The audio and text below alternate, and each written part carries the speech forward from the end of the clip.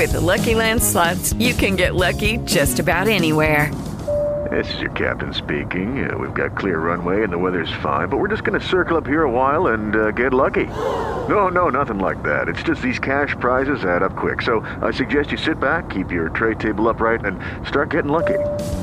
Play for free at LuckyLandSlots.com. Are you feeling lucky? No purchase necessary. Void where prohibited by law. 18 plus terms and conditions apply. See website for details. Lucky Land Casino, asking people, what's the weirdest place you've gotten lucky? Lucky? In line at the deli, I guess? Aha, in my dentist's office. More than once, actually. Do I have to say? Yes, you do. In the car before my kids' PTA meeting. Really? Yes. Excuse me, what's the weirdest place you've gotten lucky? I never win and tell. Well, there you have it. You can get lucky anywhere, playing at LuckyLandSlots.com. Play for free right now. Are you feeling lucky? No purchase necessary. Void where prohibited by law. 18 plus. Terms and conditions apply. See website for details.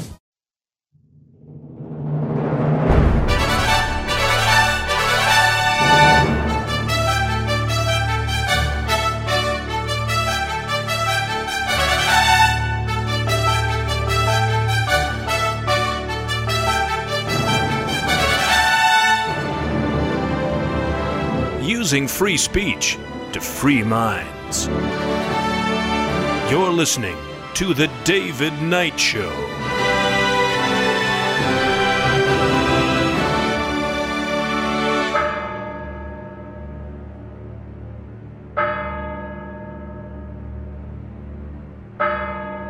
As the clock strikes 13, it's Friday, the 25th of February, year of our Lord 2022, day 715 of the emergency. And they just keep the emergencies coming, don't they? Well, you know, now they're beating the drums for war, and we're going to take a look at the absurdity and the tragedy of this new war in Ukraine. Hopefully we will not have this expand any farther. And yet, from all indications, it was the push, the wag the dog push, that pushed all this in. And we're going to take a look at some amazing new details that have come from a German insurance company. I talked about this earlier in the week, but we're going to take a look at the details about the massive number of injuries to vaccinated people.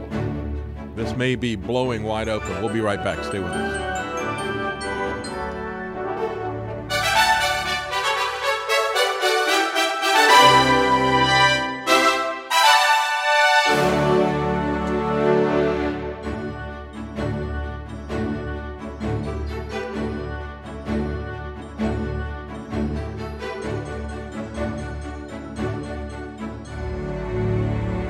Well, it appears that Putin's forces went straight for Ukraine's weapons of mass destruction. It was first reported that they took over Chernobyl. I guess they met with no resistance when they went into Chernobyl. But, of course, it did take by surprise a guy who was, and, of course, we all know Chernobyl, the most famous of all the nuclear accidents, the one that has done the most damage. As the Washington Examiner reports, the Russian military forces have captured the infamous Chernobyl nuclear power plant as Ukraine's president issued a warning that the Russians were attempting to seize control of the power plant. Zelensky tweeted, Russian occupying forces were trying to seize control of the nuclear plant, adding, this is a declaration of war against the whole of Europe. Yes, if you are going to go in and seize control of the worst nuclear accident we've ever had, that is, cannot be allowed to stand. Remember, Zelensky, the guy who's the current president of Ukraine, was a comedian before. I don't know if he said this with a gleam in his eye or what. But yeah, we're going to go over war, go to war over who controls Chernobyl. So it even gets more ridiculous when you take a look at this tweet from a person who is now a talking head on MSNBC. His name is Malcolm Nance. And this guy is a lot funnier than the comedian president of Ukraine. Somebody saw this and said, what would Putin want with Chernobyl? Which is what we were all asking. And he replied and said, it powers central North Ukraine.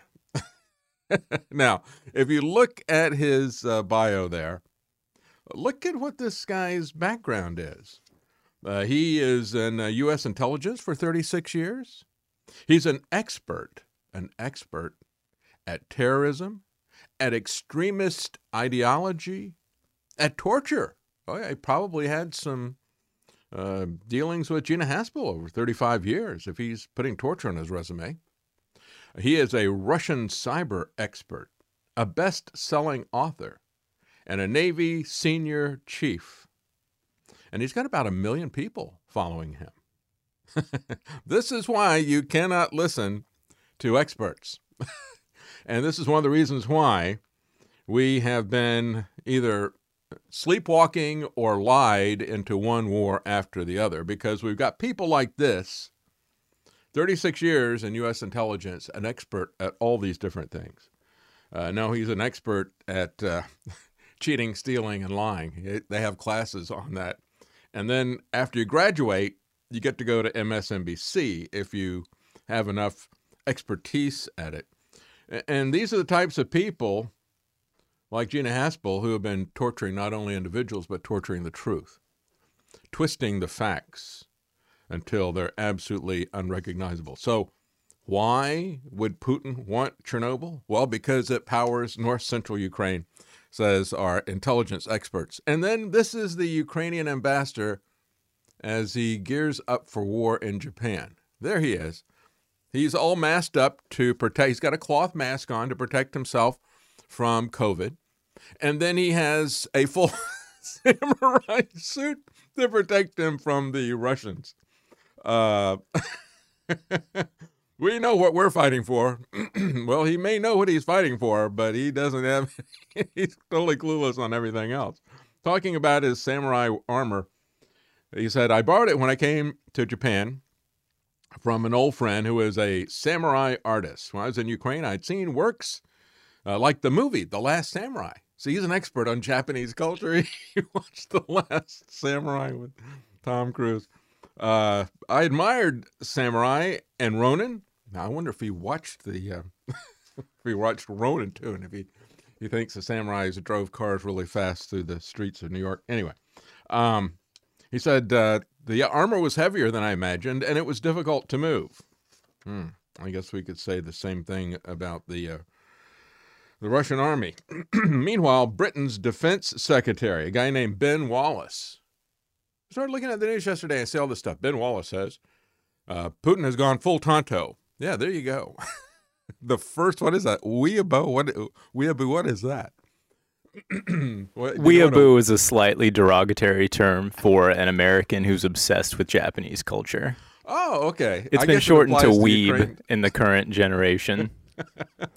Okay, I got you. People that are usually unhealthily obsessed with anime. Yeah, and might have a large collection of terrible Japanese knockoff swords. Yeah, maybe that would apply to a Ukrainian ambassador who seems to be obsessed with swords and armor in Japan. I'm sure the Russians are shaking in their boots. Yeah, that's right. So we have Britain's defense secretary. He came up with the perfect insult, and I saw this echoed everywhere. You know, like, I don't know how many years ago it was now, but at some point in time, some talking head said about some politician, he's got gravitas. And all of a sudden, everybody is using that word. It became the word of the week. It's like an echo chamber. And everybody's using the word gravitas, which you'd never heard before. And so now everybody is quoting this Britain defense secretary saying that Putin has gone full Tonto. I thought, what is that? and what it is a reference to, I had to look it up. It's a reference to the Lone Ranger. And I guess the idea that, supposedly Tonto is clueless. I never thought. I used to watch the Lone Ranger. I was, I really enjoyed the theme song more than I did the rest of the show. Even as a kid, it was kind of stiff and cardboard. And of course, the Tonto was stiff and cardboard and kind of dense, but then so was the Lone Ranger himself. I mean, I remember the cartoon where it shows an old retired Lone Ranger, and he's got a book in front of him. Gary Larson did it, and he's got this astonished look on his face, and it says, "Lone Ranger finally realizes what kemosabe means." That was what Tonto said. Oh, there you go. You found it. Good. Yeah, Travis knows. We've laughed about that cartoon many times. Long since retired, makes an unpleasant discovery with the Indian dictionary in his lap. Kemosabe. An Apache expression for a horse's rear end. Okay. Well, Ben Wallace is trying to use Tonto to insult Putin, assuming that this guy is. And again, I never saw it that way. I just thought, Tonto, yeah, he's great. They're pals. They're buddies. He's very loyal. But put that music back on. I really liked the Rossini stuff. Just like I got hooked on news when I was very young because of the opening theme song of the Huntley Brinkley news broadcast, second movement of Beethoven's Ninth. That was so awesome. I'd sit there in front of the television. I thought that was their music. I didn't know they'd stolen it from Beethoven. Anyway, calling it deeply, deeply worrying for any Russian troops. He suggested that, he says, I was a soldier, and I knew that my generals had so little faith in me that if they followed me around the battlefield with a mobile crematorium, or if I was a mother or father or son, I'd be very concerned about that. So, besides saying he's gone full Tonto, he's saying they've got mobile crematoriums. Is this for real? I don't know. I mean, we've seen stuff like the mobile Army field hospital to take care of all the COVID casualties in New York. That was window dressing. I don't know if this is window dressing. Is it a PSYOP? Is it a PSYOP from Putin? Is it a PSYOP from the UK to put this in here? I would just say this. If the mobile crematorium, if this thing were real, and they're taking this thing out and saying, yeah, we don't want to really bother to haul you back, the soldiers don't really care at that point, right? I mean, maybe people like Ben Wallace care to get the bodies back as a minister of defense. He can show up and pretend that he cares. He can show up and he can give a moving speech about how much the lives of these soldiers that he sent off to die in a war without any reason, how much those lives meant to him. They all hold the lives of their soldiers cheaply.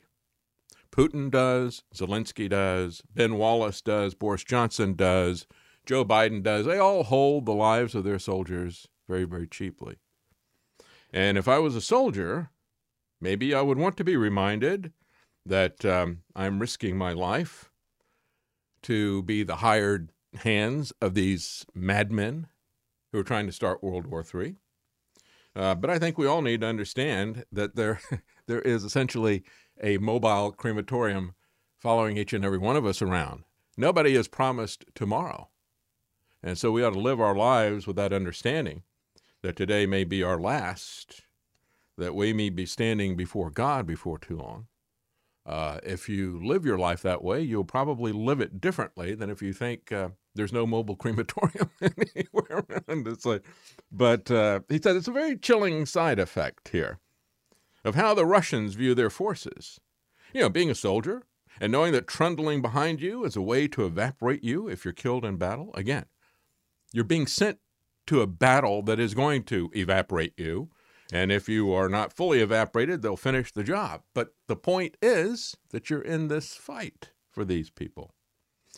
He is a former Scots Guard officer, and he was boasting about how his regiment had kicked the backside of the Tsar in Crimea, and we can always do it again. Well, actually, he didn't have anything to do with that. That was back in 1853. And those people that were back then, even though if you look at the charge of the Light Brigade, there was a very good story about that. Lord Cardigan, who became very famous for the charge of the Light Brigade, so much so they adopted his clothing because, as a gentleman officer, he could pick his own outfit. Even more so, I guess. Well, you had that type of thing with American generals. You had the idiosyncrasies of MacArthur to some degree. Patton had his pearl-handled revolvers and that type of thing. Well, Cardigan had a red sweater. Be afraid. Be very afraid. Anyway, he was an upper-class twit who had his command simply because of his ruling class status. And there was an excellent book, if you ever want to read something that's entertaining, that puts war and that whole system, especially back then, the 1850s, into perspective. It's called The Reason Why. And I read that in college in a history class. And they named sweaters after him. That's why we call them cardigans when they came back. There was the poem by Longfellow, half a league, half a league, half a league onward. Rode the 500 in the valley of death and all this kind of stuff, the thin red line. So it was such a famous charge. And the whole thing was a mistake. He didn't know what he was doing. He had absolutely no idea what he was doing. He was in the wrong place, didn't know where the other forces were. And it was a complete cock-up, almost a suicidal thing that worked by a series of freak events. And so if you want to tie this and say that, they did beat the Russians in Crimea, but not this guy, not his Scots Guards. And Scotch Guard, they're famous for keeping stains off your uniform, I guess, too. Anyway, it wasn't these guys. As the saying goes, back in the day when the men were iron and the ships were wooden. Oh, it was a very different class of people in every one of these countries back then than today. So you can't really count on that. But he is saying, that Putin has gone full Tonto. Okay, Kimosabe. And then here's another one. The propaganda that is coming out now is just juvenile. Unfortunately, it's the same kind of juvenile propaganda we saw at the beginning of the pandemic. And I was just astonished and laughing at that and saying, this is insane. In about 6 months, I wasn't astonished and laughing. I was very depressed that we're never going to get out of this hole that we let them put us in. Never going to get out of this self-imprisonment based on fear. And let me tell you, this is a very dangerous time right now. These guys would dearly love to have a world war. I've been saying this for a very long time. I said, what's going to be the difference between Trump and Biden? War with Russia or war with China? And if we're lucky, we won't get a war with both of them. But I also said that as part of the fourth turning, to keep people from turning against their own governments, as the governments have obviously turned against us in these last 2 years, to keep you from turning against them, they will create a massive war. And I said this fourth turning, as Klaus Schwab likes to call it, mastering the force, industrial revolution. Well, if they master the force, if they master us, this fourth industrial revolution that they want to do is a fourth turning, which, again, the previous fourth turning we had was the Great Depression of World War II. Prior to that, we had the Civil War. Prior to that, we had the Revolutionary War. And I've said many times, I'll say it again, I keep saying it to warn you. I think what they desire to have is a world war, a Great Depression, a Civil War, as well as a Revolutionary War. I think they want to put all of these together. So I think that this is bigger than just wag the dog. Yes, there's a wag the dog aspect to it. But we better be aware of this. You better be in prayer about this, that this doesn't explode into what they want. But we look at this, and I think ridicule is the most effective weapon, as Saul Alinsky said. We need to ridicule this propaganda. And it's not too hard to do. It's actually kind of fun. They're now talking about the Zorro squads. We've gone from Tonto to Zorro. I don't know. So you have the chilling meaning behind the sinister Z symbol that has been put on Russian tanks, the Zorro squad. And so this is this is the Mirror out of the UK, but this story has been picked up, reworked, run by multiple outlets. It's just like, he's gone full Tonto. They've got the Zero Squad. All the rest of you've seen this all over the yellow press in the UK. Or maybe we should just call it the Mockingbird press. It's probably more current. This is what they say. Theories about the sinister symbol. Pull up one of these pictures of the tanks with a Z on. It's a Z in like a box or a circle or whatever. So that's sinister. What's the article name? The chilling meanings behind sinister Z symbol on Russian tanks include the Zaro Squad. Anyway, it's not it's a Z, but they're speculating why are there Z's that have been painted on these things? Because in the past, if they would take it as a sign that the Russians were getting ready to do something, if they were going to go into Ukraine or some other place, so there was a lot of Russian equipment, they would say, well, they want to be able to distinguish themselves from friendly fire. There you go. There's the sinister Z. It's a triangle with a Z in it. How is that sinister? You can speculate about the meaning, but you notice how they're trying to ramp this up. The sinister symbols meanings have been, one expert fears that it is an ominous sign. It's sinister. It's ominous. And this guy is an expert, but he's got nothing but theories. Listen to some of these theories but see, they're not conspiracy theories. They're expert theories. You have to distinguish between expert theories and conspiracy theories. And it depends on who's saying it. Anybody that's not a government mouthpiece, it's a conspiracy theory. But if it's a government mouthpiece, it's an expert theory. So you got different expert theories. Ukrainians have very similar tanks and vehicles, and they'll want to reduce the risk of friendly fire, said one person. Well, that seems to be the most reasonable expert theory. Another one says, we believe the symbols may refer to contingents of invasion forces who are assigned to the Ukraine regions. Okay, well, that's another one. Okay, maybe that's it.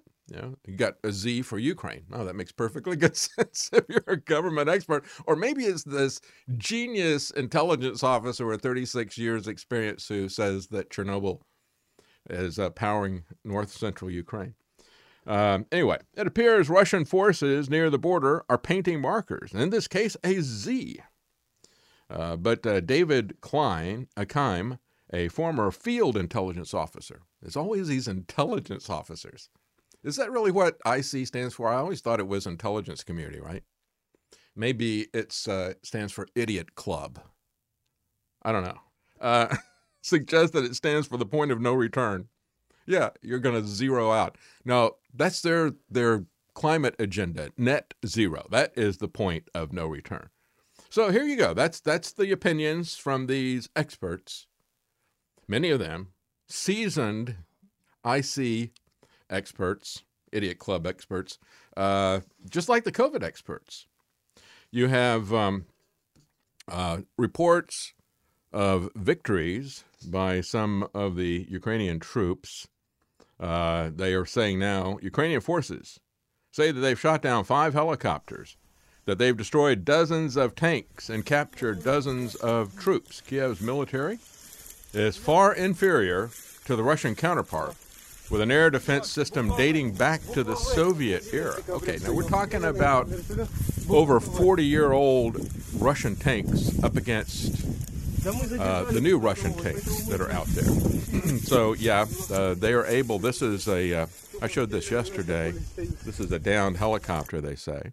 And the helicopter, if you're listening to this, this is some video. They're walking around the helicopter, but there's no bodies inside the helicopter or around the helicopter. It looks like they had to make a forced landing because they were shot up. The mobile crematorium got the bodies. That's why it just disappeared. Honestly, if I was looking at that, the only thing I could think is, all right, they're going to evaporate some Ukrainian officials once they get them. It takes 3 to 4 hours to cremate a body. Yeah, there you go. They're going to vaporize somebody they want gone. So you're looking at it as kind of a mobile guillotine. Yeah, I mean, eventually, if you shoot somebody and bury them, they might find them, but you turn them into ash. Yeah. Well, the Russians had experience with that. They were able to get rid of a lot of bodies, weren't they? Yeah, I don't know. So the bodies were either didn't die or they, as Travis said, they were mobily cremated before the Ukrainians could film them. I don't know. But, they say they've gotten dozens of tanks. And they're here in this Daily Mail article they say, well, at least 15. That's not dozens.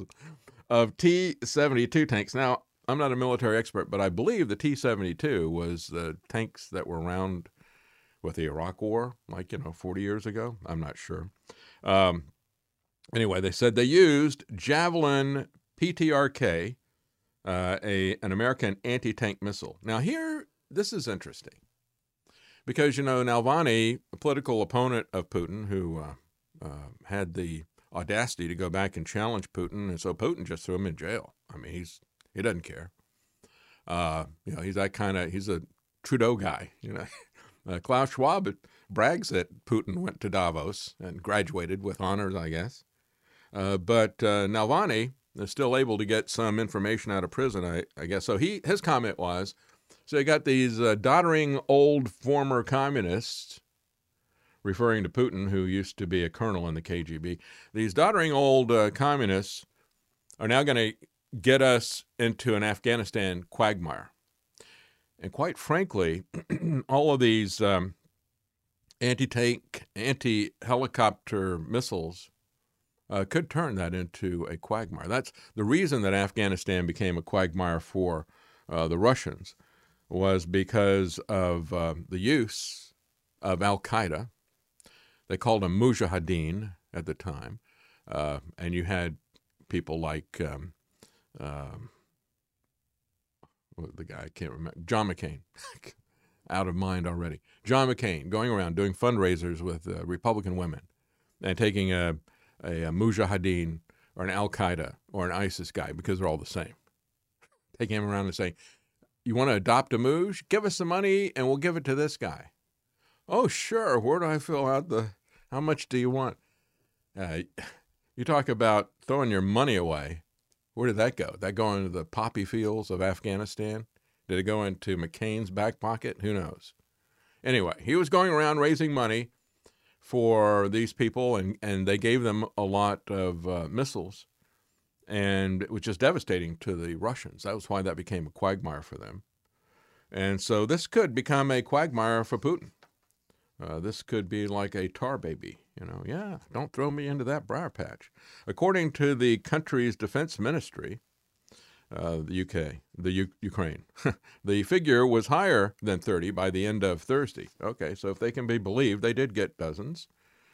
But they have now say that Kiev is coming under heavy attack as Putin's tanks move to within 20 miles of the Ukrainian capital. Russian forces have seized control of Chernobyl. Again, this is a big deal, getting control of Chernobyl. Maybe that's why they need the mobile crematoriums, to get rid of the troops who are guarding Chernobyl for a long time. You remember we watched that Top Gear episode where the three of them were driving and they went through Chernobyl. Mm-hmm. And remember that? It was a great episode. Yeah. I mean, boy, that place, talk about desolation. And it's still really hot, and it's going to be really hot for probably 1,000 years. It's one of those things where you can go there for the day and not get enough radiation to really do damage to you, but as you get closer and closer to the plant, it starts spiking. And, of course, there's tremendous hot zones within it, like the elephant's foot, I believe it's called, which is the melted core down at the center, is still just unapproachable, I believe. Yeah, and the whole time they're going through there with the crew, you hear that Geiger counter, and it's really ominous, as it's popping at a faster and faster rate. And so they're looking at each other as they got their tags on there, accumulating all this radiation. So, yeah, I mean, why would you want that? Again, no, because it powers northern central Ukraine. So anyway, they said...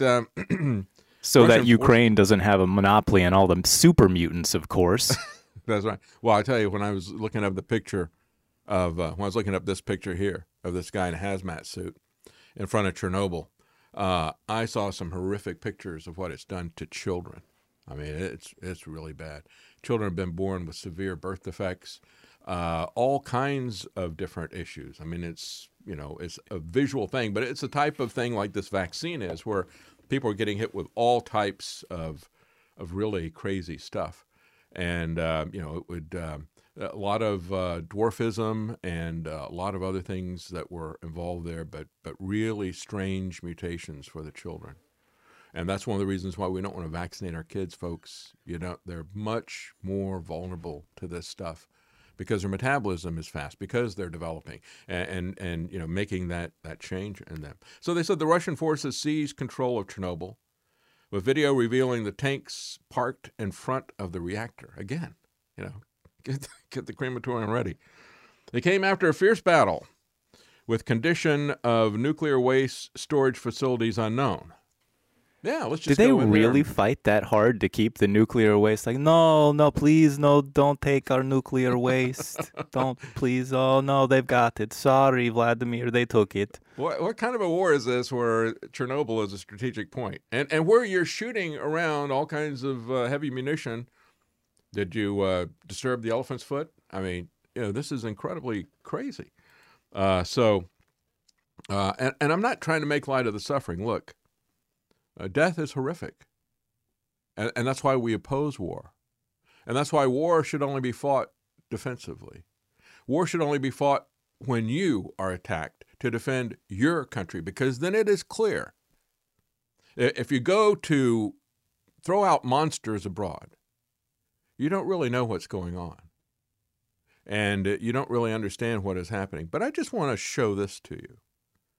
Because when we look at these absurd, reckless actions of Putin, when we look at the fact that Zelensky, from his safe vantage point, says, we will fight to the last man. No, he won't. He'll bug out of the country when things get bad enough. So we look at people like this and people like Putin, people like Trudeau, people like Biden. I want you to take a look at this picture. Where is this happening? I hear the Russian. Those are Russian police officers who have people. I'll play that for you again. It's very short. Russian police officers, the person taking this kept moving because they don't want to get the same treatment. They got multiple people that they've taken down and are beating while they're still on the ground. That looks familiar, doesn't it? A lot of people said, oh, I thought that was Canada. Oh, I thought that was Australia. Oh, I thought that was New Zealand. Yeah, it's funny. These people who have gone to war with their own countrymen everywhere, whether you're talking about Trudeau or Biden or Putin or Jacinda Ardern, when you look at this, or Scott Morrison. Yeah, I mean, it's just, is it Morris or Morrison? I can't remember. Anyway, he's these passing dictators. My favorite one was Gladys Berejiklian. I mean, that's a name. You spend a while trying to pick up that name, and it's a shame she's gone from the scene now. Just because, no, it's good she's gone from the scene. She was horrific. Anyway, we look at how they treat their own people, and you have to ask, why then would I believe them on anything? They've been at war with us. Why would I follow them into a war in another country where I don't know the people, I don't know the issues, I don't know what's happening, I don't know who the good guys are or where the bad guys are? See, that is what's really should be called going full Tonto. Just this blind loyalty, and you don't know what's going on. So let's not do that. We'll be right back. Hello, it is Ryan, and we could all use an extra bright spot in our day, couldn't we? Just to make up for things like sitting in traffic, doing the dishes, counting your steps, all the mundane stuff. That is why I'm such a big fan of Chumba Casino. Chumba Casino has all your favorite social casino-style games that you can play for free anytime, anywhere with daily bonuses. That should brighten your day a little. Actually, a lot. So sign up now at ChumbaCasino.com. That's ChumbaCasino.com. No purchase necessary. VGW Group. Void where prohibited by law. See terms and conditions. 18+. Okay, round two. Name something that's not boring. A laundry? Ooh, a book club. Computer solitaire, huh? Ah, oh, sorry. We were looking for Chumba Casino. That's right. ChumbaCasino.com has over 100 casino-style games. Join today and play for free for your chance to redeem some serious prizes. ChumbaCasino.com. No purchase necessary. Void where prohibited by law. 18+. Terms and conditions apply. See website for details. Judy was boring. Hello. Then Judy discovered ChumbaCasino.com. It's my little escape. Now Judy's the life of the party. Oh, baby, mama's bringing home the bacon. Whoa. Take it easy, Judy. The Chumba life is for everybody. So go to ChumbaCasino.com and play over 100 casino-style games. Join today and play for free for your chance to redeem some serious prizes. ChumbaCasino.com. No purchase necessary. Void where prohibited by law. 18 plus terms and conditions apply. See website for details.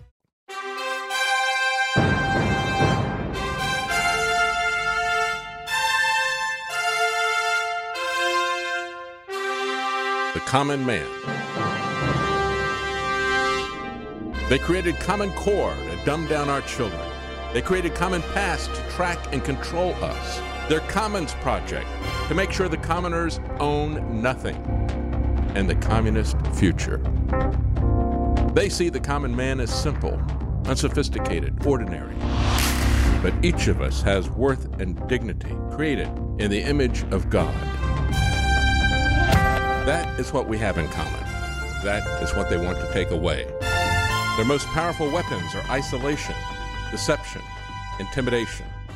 They desire to know everything about us while they hide everything from us. It's time to turn that around and expose what they want to hide. Please share the information and links you'll find at thedavidknightshow.com. Thank you for listening. Thank you for sharing.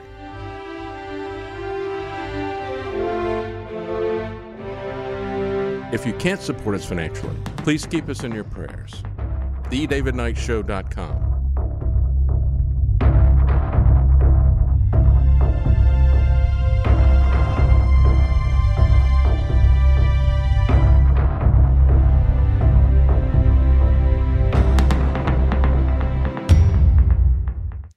All right, and it doesn't show up there, but we have also since then added Rockfin, and I just want to thank the people who were there. We have received a couple of tips there.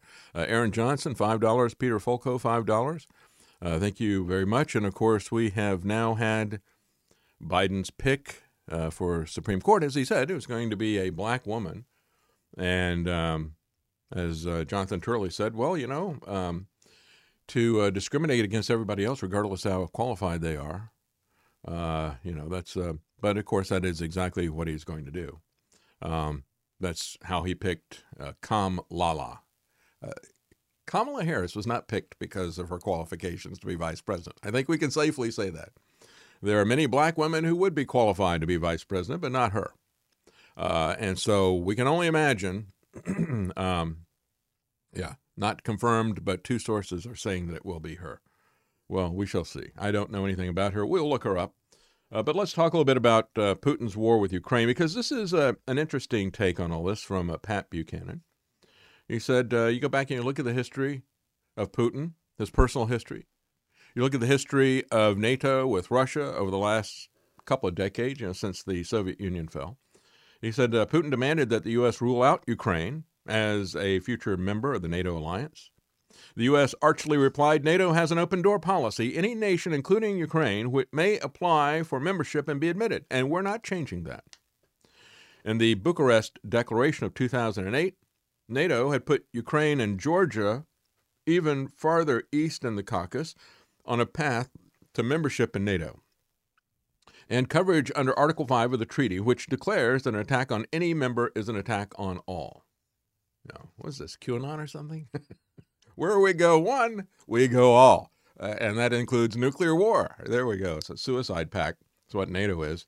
It's tripwires put up all over the world so that we can get involved in every single conflict. That's what the purpose of that is for. It's not really mutual defense. It's mutually assured destruction. Anyway, so in 2008, NATO said Ukraine and Georgia, which is much farther east into the Caucasus, were both put on a path to NATO membership, as Pat Buchanan points out.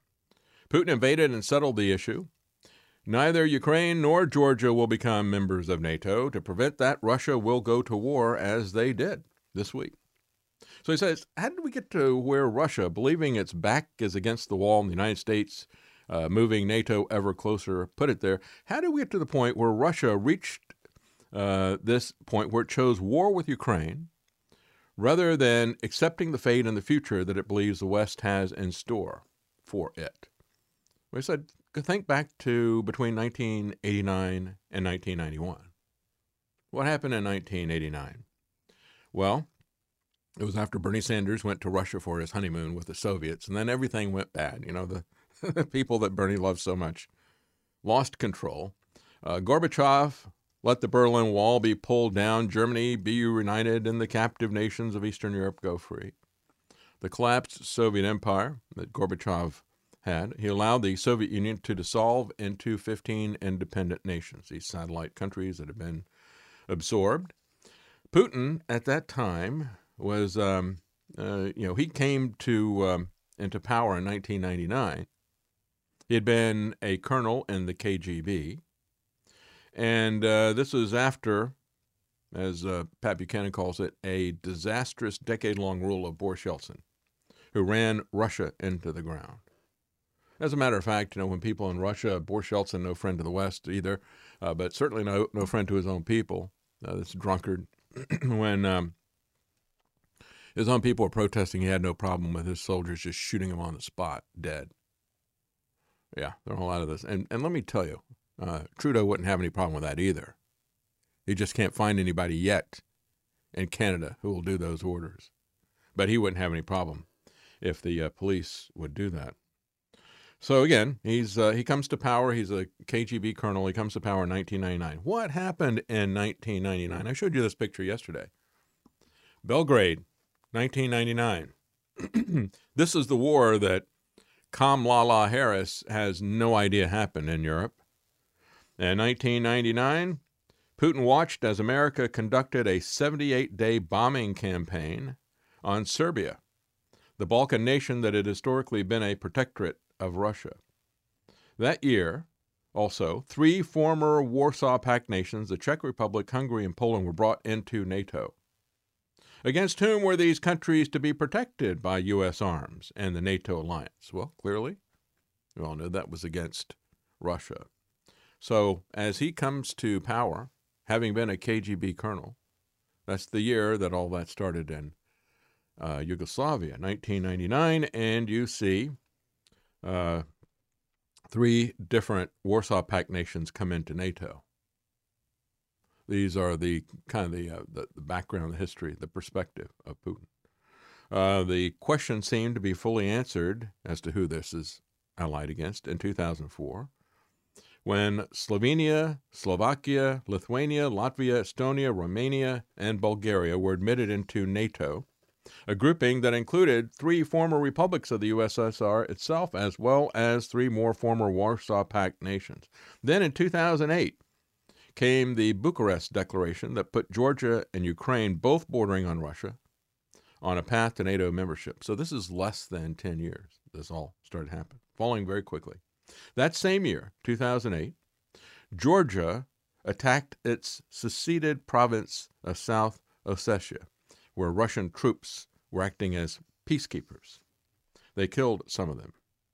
Putin counterattacked through a tunnel into North Ossetia that liberated the area. Then he moved into Georgia, all the way up to Gori, the birthplace of Stalin. George W. Bush, who had pledged, quote, to end tyranny in our world, unquote, did nothing. And after briefly occupying parts of Georgia, the Russians departed and stayed as protectors of South Ossetians. The U.S. establishment has declared this to have been a Russian war of aggression.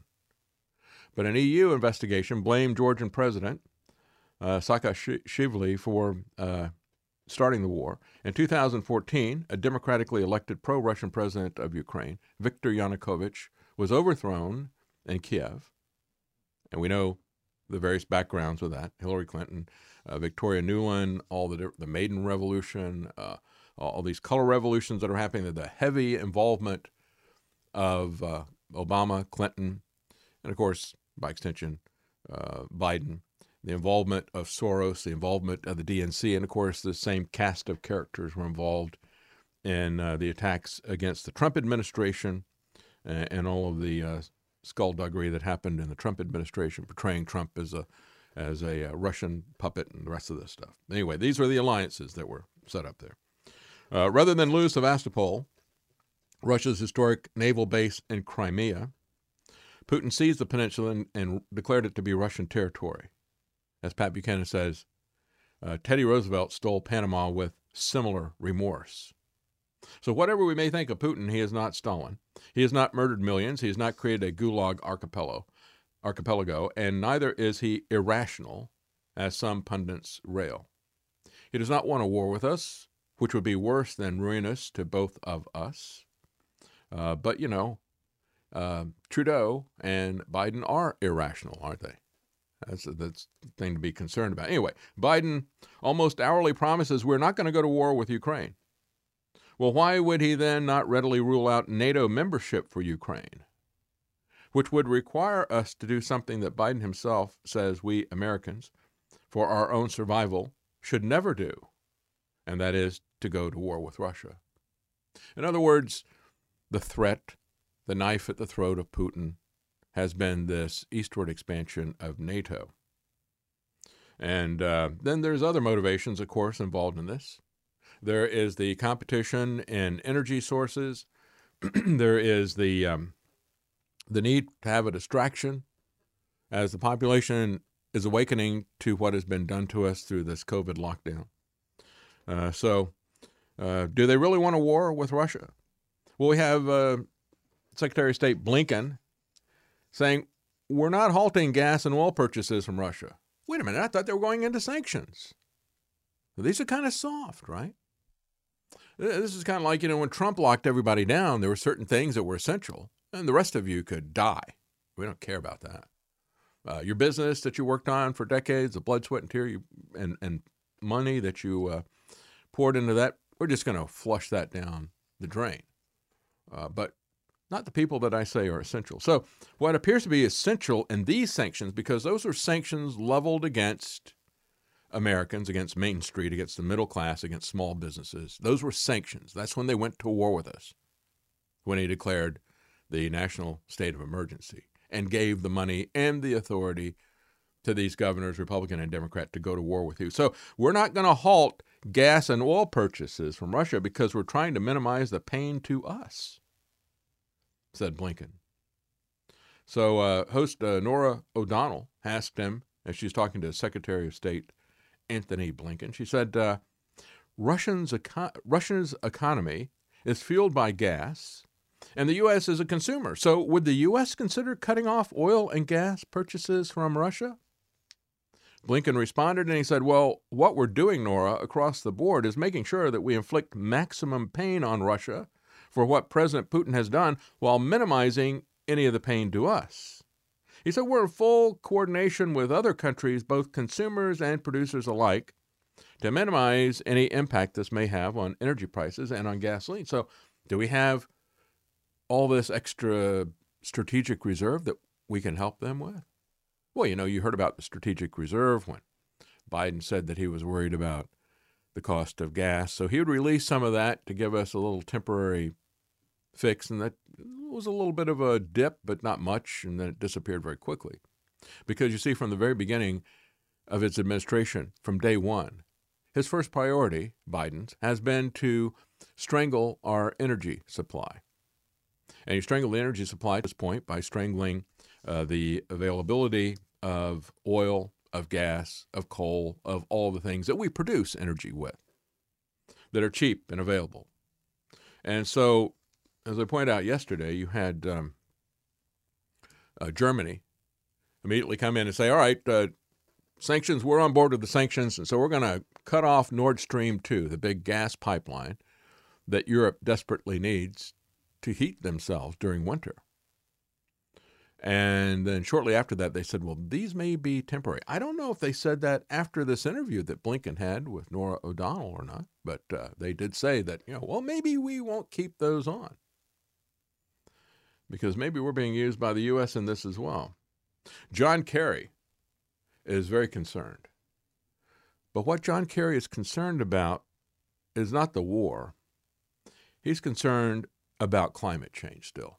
He's concerned that as they start releasing these, bombs and shooting and, flying planes around everything, he's worried that's going to be a massive emissions consequence. They're going to be putting up exhaust, and it's going to change the environment, he thinks. He might want to take a little bit shorter view of this, I guess if they run those mobile crematoriums, that'll also affect the environment.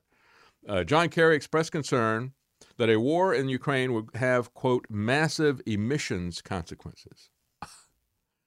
Absolutely, yeah. Well, at least these soldiers who are killing and fighting and dying, at least they're not flying around the world on private jets like John Kerry does. Can you imagine what would happen if that were to be the case? Anyway, he stated that there would be massive emission consequences to the war. He says, equally importantly, you're going to lose people's focus. You're going to lose certainly big countries' attention because they will be diverted from the real issue, which is the Great Reset. The Great Reset is, well, they don't want you to see the Great Reset. They want you to see the climate MacGuffin. But you see, losing people's focus, losing their attention, diverting their attention to something else, that really is the purpose of this. Now, they want to get you away from the pandemic stuff because, everybody's realized that the emperor doesn't have any clothes with that. And they would like to move you on to the other MacGuffin. But this whole war is part of that process. Anyway, he says they'll be diverted. I think that could have a damaging impact for his agenda. No, actually, it'll help his agenda. He said, hopefully, Putin would realize that in the northern part of his country, they used to live on 66% of a nation that was over frozen land.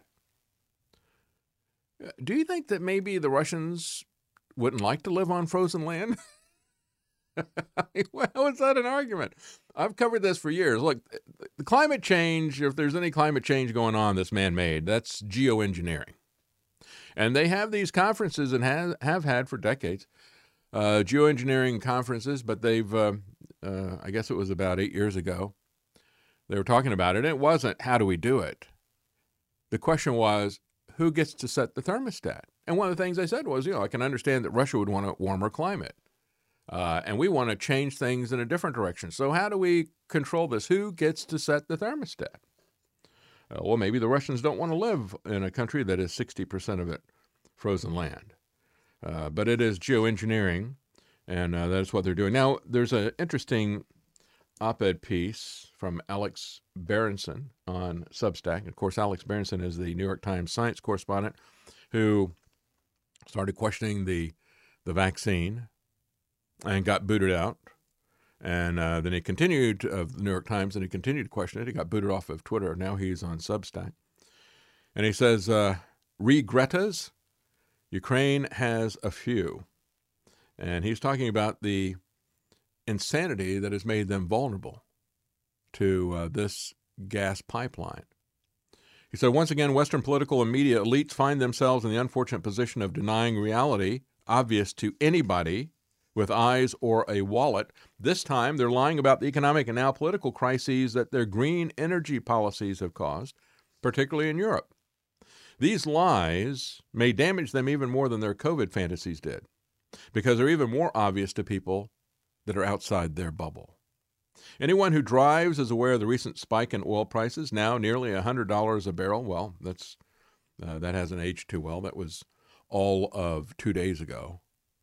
As of yesterday, it had gotten up to 105. I don't know where it is right now. Anyway, but Americans may not know about the catastrophe in Europe's electricity and natural gas markets. That crisis is even more directly linked to broader efforts to, quote-unquote, sustainable fuels that so far have proven distinctly unsustainable.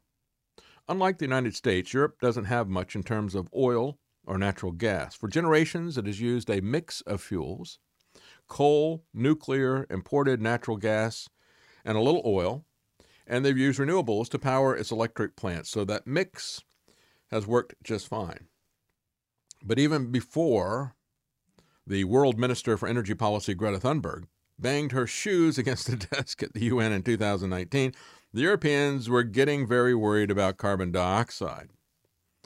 Even running stories that he references here, the BBC, they show a person standing there with a colored gas, like he's blowing out colored gas from a vape thing. Intense. How much human breathing contributes to climate change? And he says, so yeah, just a reminder here that CO2 is what you get when you burn anything, hydrocarbons like coal or oil, but it's also comes from breath. He said, which makes every human being on the planet a greenhouse gas emitter, but let's not even go there. Now, if he went there, he would understand even more about the vaccines that he understands are not safe or effective. If you understand that this is really about depopulation, not because humans breathing or animals breathing is a real threat to the climate or to the environment. It's a closed system. If you get more CO2 in the system, it's a natural thing. God has designed this as a symbiotic system. Plants love CO2. You want them to grow faster? You give them more CO2. And they will take it out. You don't have to pay Elon Musk trillions of dollars to terraform the earth and to store and sequester carbon dioxide that they take out of the atmosphere. That's what plants are for. Anyway, in part because they don't have much of an oil industry to destroy, for the last 50 years or so, Europeans have been comfortable pushing energy efficiency with high gasoline taxes, high-speed trains, and wind farms. Those are all basically harmless ways to prove that they aren't Americans.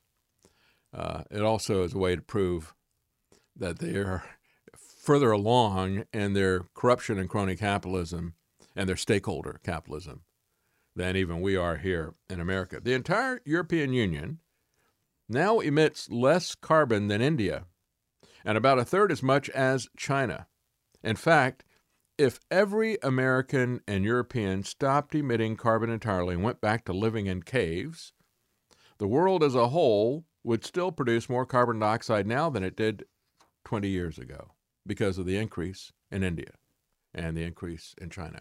You know, they don't have any restrictions. This is one of the reasons why people who really are true believers in the emission MacGuffin, those people were furious about the Paris Climate Accord because they said, well, wait a minute, you know, the biggest polluters on the planet, China and India, don't have any restrictions on them whatsoever. There's no restrictions on the number of plants they can build. They're not required to build clean plants. They're not required to clean up the dirty plants that they have right now.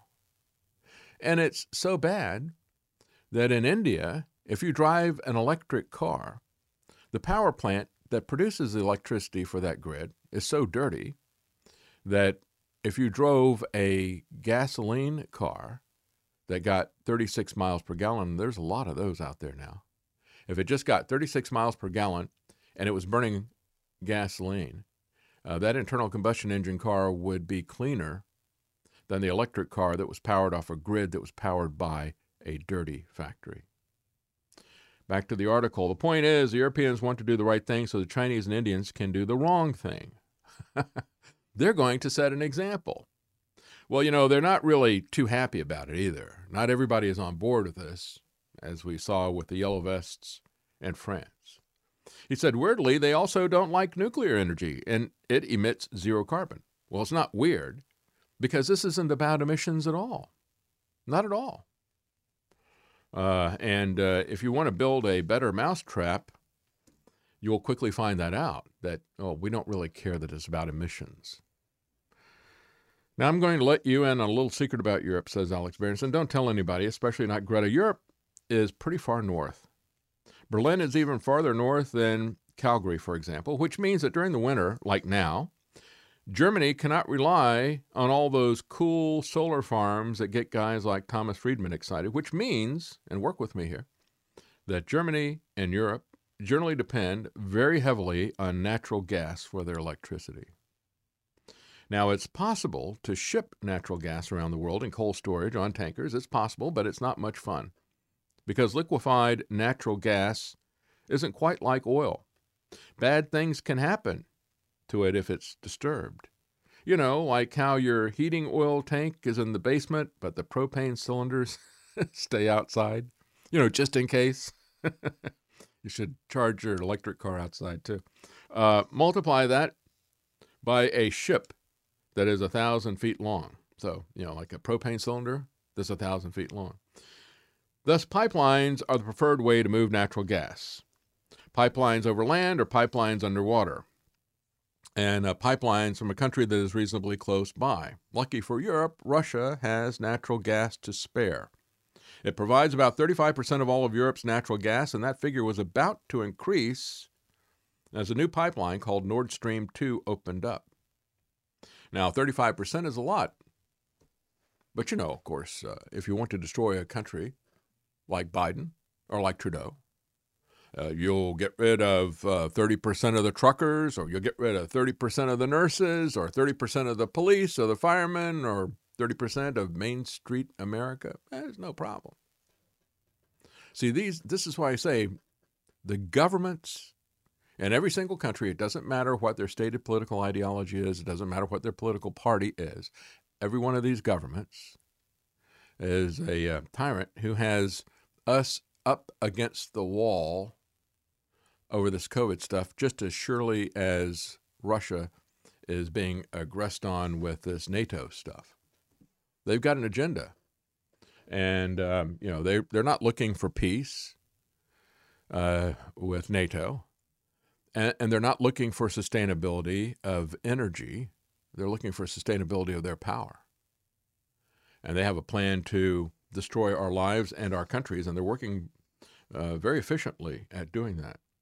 So I said the Russians have already taken advantage of the fact they have this to spare, and the fact that Europe needs 35% of their energy from this. He said since last year they have undersupplied their European customers. Natural gas prices have subsequently soared. So that's how it works. When Putin cuts down the supply of gas to Ukraine, or when Biden does it because he shuts down pipelines to us, like Keystone Pipeline, or because he shuts down oil pumping and oil leases and oil exploration, all of that he did right at the very beginning. When you constrict the supply, guess what? The price goes up. But they want an unaffordable lifestyle for us. And they want scarcity. That gives them control. Alex Berenson says, now electricity prices in the EU are about to follow them to go higher. So electricity bills are expected to rise 54% in 2022. But, just in the first day, it's one of the reasons why the German minister backed off about this sanctions with Nord Stream 2. Said, well, maybe it's not going to be permanent. Because the first day, they saw energy prices jump up by 13% in one day. So if they're projecting 54% increase in energy prices in 2022, it's going to be much worse than that. And that's the key. You don't want the hoi polloi to wake up and understand what these people are doing to us. Of course, the subsidies will flow more or less directly to the countries who are exporting gas, because they're going to be they're going to directly subsidize consumers, right? So they're going to, that's all right. I understand that the price is going up. I understand that I came in with a national state of emergency and I shut down your business and I took your job. So here's a stimmy check. That work out for you? Now, I understand that we have forced natural gas prices to go sky high, but that's okay, because we'll subsidize this a little bit for you. We'll give you some kind of electricity price stimulus. How about that? It leaves the pain. Here, have a drink too. So as he points out, if they do that, the subsidies will essentially be flowing to Russia. Russia will continue to sell at whatever price they want and at the higher price. And the government will be subsidizing that. So stop and think about the bigger picture here. If they're going to force the price of gas to go up by restricting the access to it, then subsidizing the consumers for this more expensive gas that they're getting. But at the same time, they're putting sanctions on Russia to hurt Russia. They're essentially subsidizing Russia while they put sanctions on, and they are really hurting themselves. That's the way this works. But of course, it's not stupid. That's the plan. That's the you will own nothing plan, to take everything away from you. He said the subsidies will do nothing to change the fundamental problem, which is that Europe's green fantasies are unable to produce enough power to keep the grid supplied unless demand goes down. He doesn't talk about it, but of course, demand is not going to go down because the same people who are saying, well, we don't want to have these dirty power plants, and they are taking down the availability of electricity, making electricity more expensive, more scarce.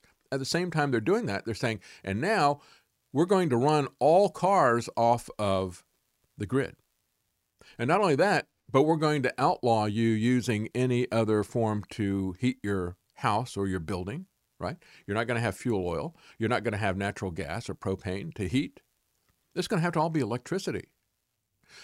Regardless of what you could talk about, the different forms of energy. But what they're doing is they're burdening, as I've said so many times, they're adding orders of magnitude more demand requirements for the electric grid. And of course, funneling everybody into that electric grid because the grid gives them central control over your life. Look, I like solar power if it's off grid. Right? It gives you independence from these people. The grid is about control. The power grid is a form of control, just like centralized internet, centralized government. And they want everybody pushed onto that grid. They don't want you off of that grid with an internal combustion engine or a diesel engine. And they don't want you off of that with propane to heat your house. They want you on that grid, and at the same time, they are throttling the input to that grid. Everything that they're doing is to create scarcity, chaos, disruption from the inside, and to do it iteratively. That's what Fauci said about the vaccine. That's what this is about, because they're both the same agenda. Anyway, he says, thus Europe is at the real risk of rolling blackouts, and the prices for fertilizer, right? Again, remember, the cost of fertilizer directly impacting the cost of food, and the cost of energy for the manufacturing processes that are energy heavy. But even worse than that he doesn't go into, I've talked about many times, everything about our system, the just-in-time delivery of every component. Nobody keeps inventory of anything anymore. It's far more efficient from an accounting standpoint and the rest of the stuff to have everything made just in time, so you don't keep inventory on your books. Which means that you do a little bit here, then you transport it over here, then you do a little bit more work on it there, and another some more of it over there. So food and everything is being transported in these supply lines. Transportation is a core part of this. And as I've said, anybody who remembers what happened when OPEC sent that shock through the system by a spike increase in the price of oil, and look at how that ruined everything. Everything became scarce and expensive. It created stagflation. Inflation at the same time, everything stagnated. That's their plan, to do that in a much, much bigger way with this. And when you think about the energy prices, if you really understand how the energy is part of the direct cost of food because of fertilizer and other things like that, but it also is a very heavy cost because of it provides, you have to have energy to transport everything, and there's transportation built throughout this supply chain. If you think about it, raising the price of energy is like putting a big VAT tax on, a VAT tax, a value-added tax. The Europeans love a value-added tax. Why? Well, because unlike an income tax or a property tax or something like that, you don't see, well, here's a big chunk of money you got to send into me. It's a sales tax that gets added to every step of the production. And in the same way, if they can mess with energy and do it at a spot where consumers don't see what is happening with it, they can increase every step of the production process. And so it really, truly is hidden like a VAT tax, and it has a multiplying effect, just like the VAT does. Anyway, going back to Alex Berenson. He said, this crisis spells trouble ahead. We need to manage the transition away from oil and coal very carefully and stop blaming ourselves for a problem that is now centered in Beijing. Because, see, he still believes that there is man-made climate change and we somehow have to control these emissions, but he correctly understands that these things that they're doing, the Paris Climate Accord and the rest of this stuff, isn't addressing the issue. As he said, if we all go back to living in caves, it isn't going, in Europe and America, it isn't going to solve anything because China is polluting so much. Putin might still have gone after Ukraine, he says, if the Europeans hadn't decided to live on windmills and muesli. But ask yourself, is this a coincidence that he waited for the Germans to mothball those 3 nuclear power plants before he got hot and heavy on the border? As a matter of fact, they just shut down 3. They're going to shut down the other remaining 3 this year. So he said, right now, hardcore energy sanctions are off the table, and those are the only sanctions that might make the Russians pay attention. But they're not going to do them. Joe Biden says, talking about the sanctions on Russia, he said, I'm putting sanctions on Russia, but I'm not putting them on Putin, and I'm not putting them on oil. So I guess if you want to try to get Matryoshki, you're going to pay dearly for that. But, hey, if you want Russian oil or whatever, that's not a problem. See, this is just a head fake. All of this is a head fake. When we come back, we're going to talk about what's going on with New World Orders, updates to what is happening in Canada with the martial law, with the Emergency Act, or which, as I call it, the Emperor Act. He's going to be held into account with that possibly. You've got some premiers who are willing to take the ball and run with it for political advantage, unlike our Republican counterparts, which will not come after Biden whatsoever. Not even at the beginning of this. But before we go to break, I just want to thank Aaron Johnson, $5, Peter Folco, $5, David Coburn, $5. Thank you, all of you. And 0102, $5. Thank you to all of you. These are tips that are left on Rockfin. And again, I'll just tell you, I'm not sure if we put it up. I was thinking about that today. I'm not sure if we put it up on The David Knight Show. But Rockfin, we added so that you can watch the show live. It also, the full show archives there. And then we have other video sites that are not live, like BitChute and YouTube and Rumble. But we put the full show up there as an archive, and we cut out different sections for it. We also do that at Odyssey. We're live on Odyssey, though, too, right? Yeah, we're live on Odyssey. So we're live on Odyssey. We're live on Rockfin and on Twitter if you want to watch us. And then we put up the podcast. The full show is put up on video, as well as some cuts on a daily basis. The last 2 days, we've had so much trouble with internet speed. We're barely able to get up the full show to 4 different places.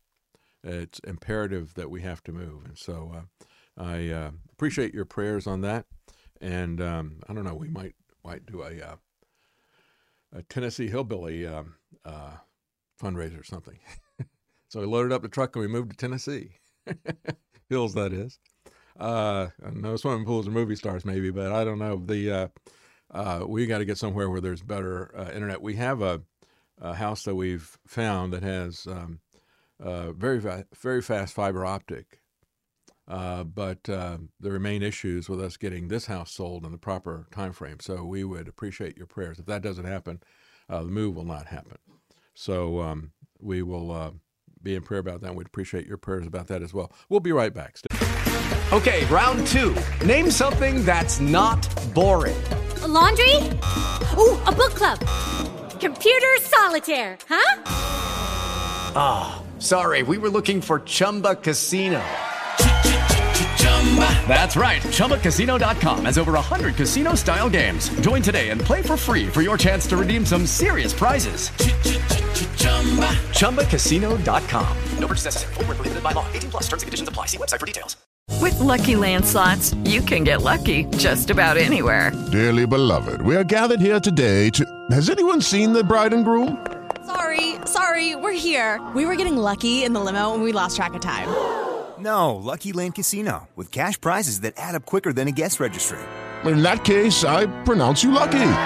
Play for free at LuckyLandSlots.com. Daily bonuses are waiting. No purchase necessary. Void where prohibited by law. 18+. Terms and conditions apply. See website for details. Hello, it is Ryan, and we could all use an extra bright spot in our day, couldn't we? Just to make up for things like sitting in traffic, doing the dishes, counting your steps, all the mundane stuff. That is why I'm such a big fan of Chumba Casino. Chumba Casino has all your favorite social casino-style games that you can play for free anytime, anywhere with daily bonuses. That should brighten your day a little. Actually, a lot. So sign up now at ChumbaCasino.com. That's ChumbaCasino.com. No purchase necessary. VGW Group. Void where prohibited by law. See terms and conditions. 18+. Stay with us.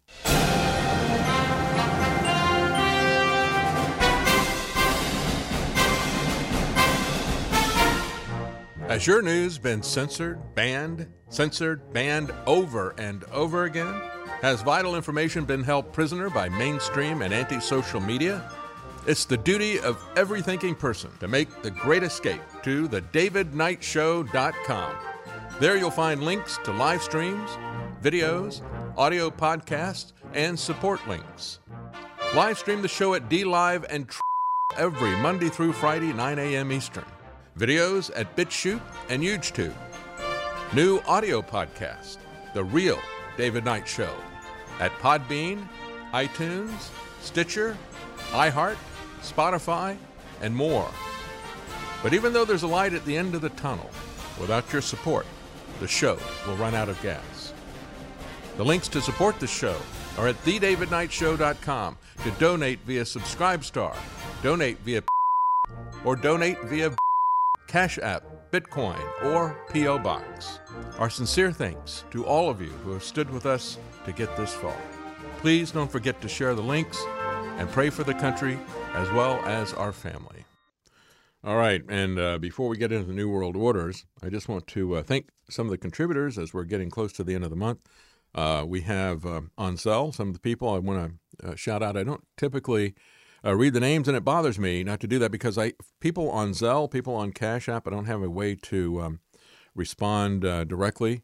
On Cash App, all I can do is just, the only thing it lets me do that I know how to do is to click on a heart, say thank you, I got this. On Cash App, we have donations from Michael S., from Chris H. He wrote gift. He said, to a brother, Christian, and fellow patriot, blessings. Well, thank you. It is a blessing. And thank you, brother. Mark P. I listen every day on Rumble. Love you. Thank you. Appreciate that. Robert H., Randy P., Richard A., Andrew S. Thank you to all of you. These are people who have contributed on Cash App. And on Zelle, some of the people who have contributed since the beginning of the month, I'll just read them out real quickly. Maurice G., Greg A., Thomas O., Mary M., Greg A., William W., Robert T., Lafayette H., and Caleb H. Also on Subscribe, so I'll just say real quickly, we have some monthly subscribers since Friday. We've had 6 new ones. I've got 2 of the names here, A. Birdwell and Randall W., so a Birdwell. So thank you, and we also have some tips, and I'll talk about those later because there's some comments with those, so I want to mention those together. But thank you to all of you who have supported us, and we are right now, I don't know if we updated the gas gauge on the David Knight Show, but right now I know I checked it last night, we're about 75%.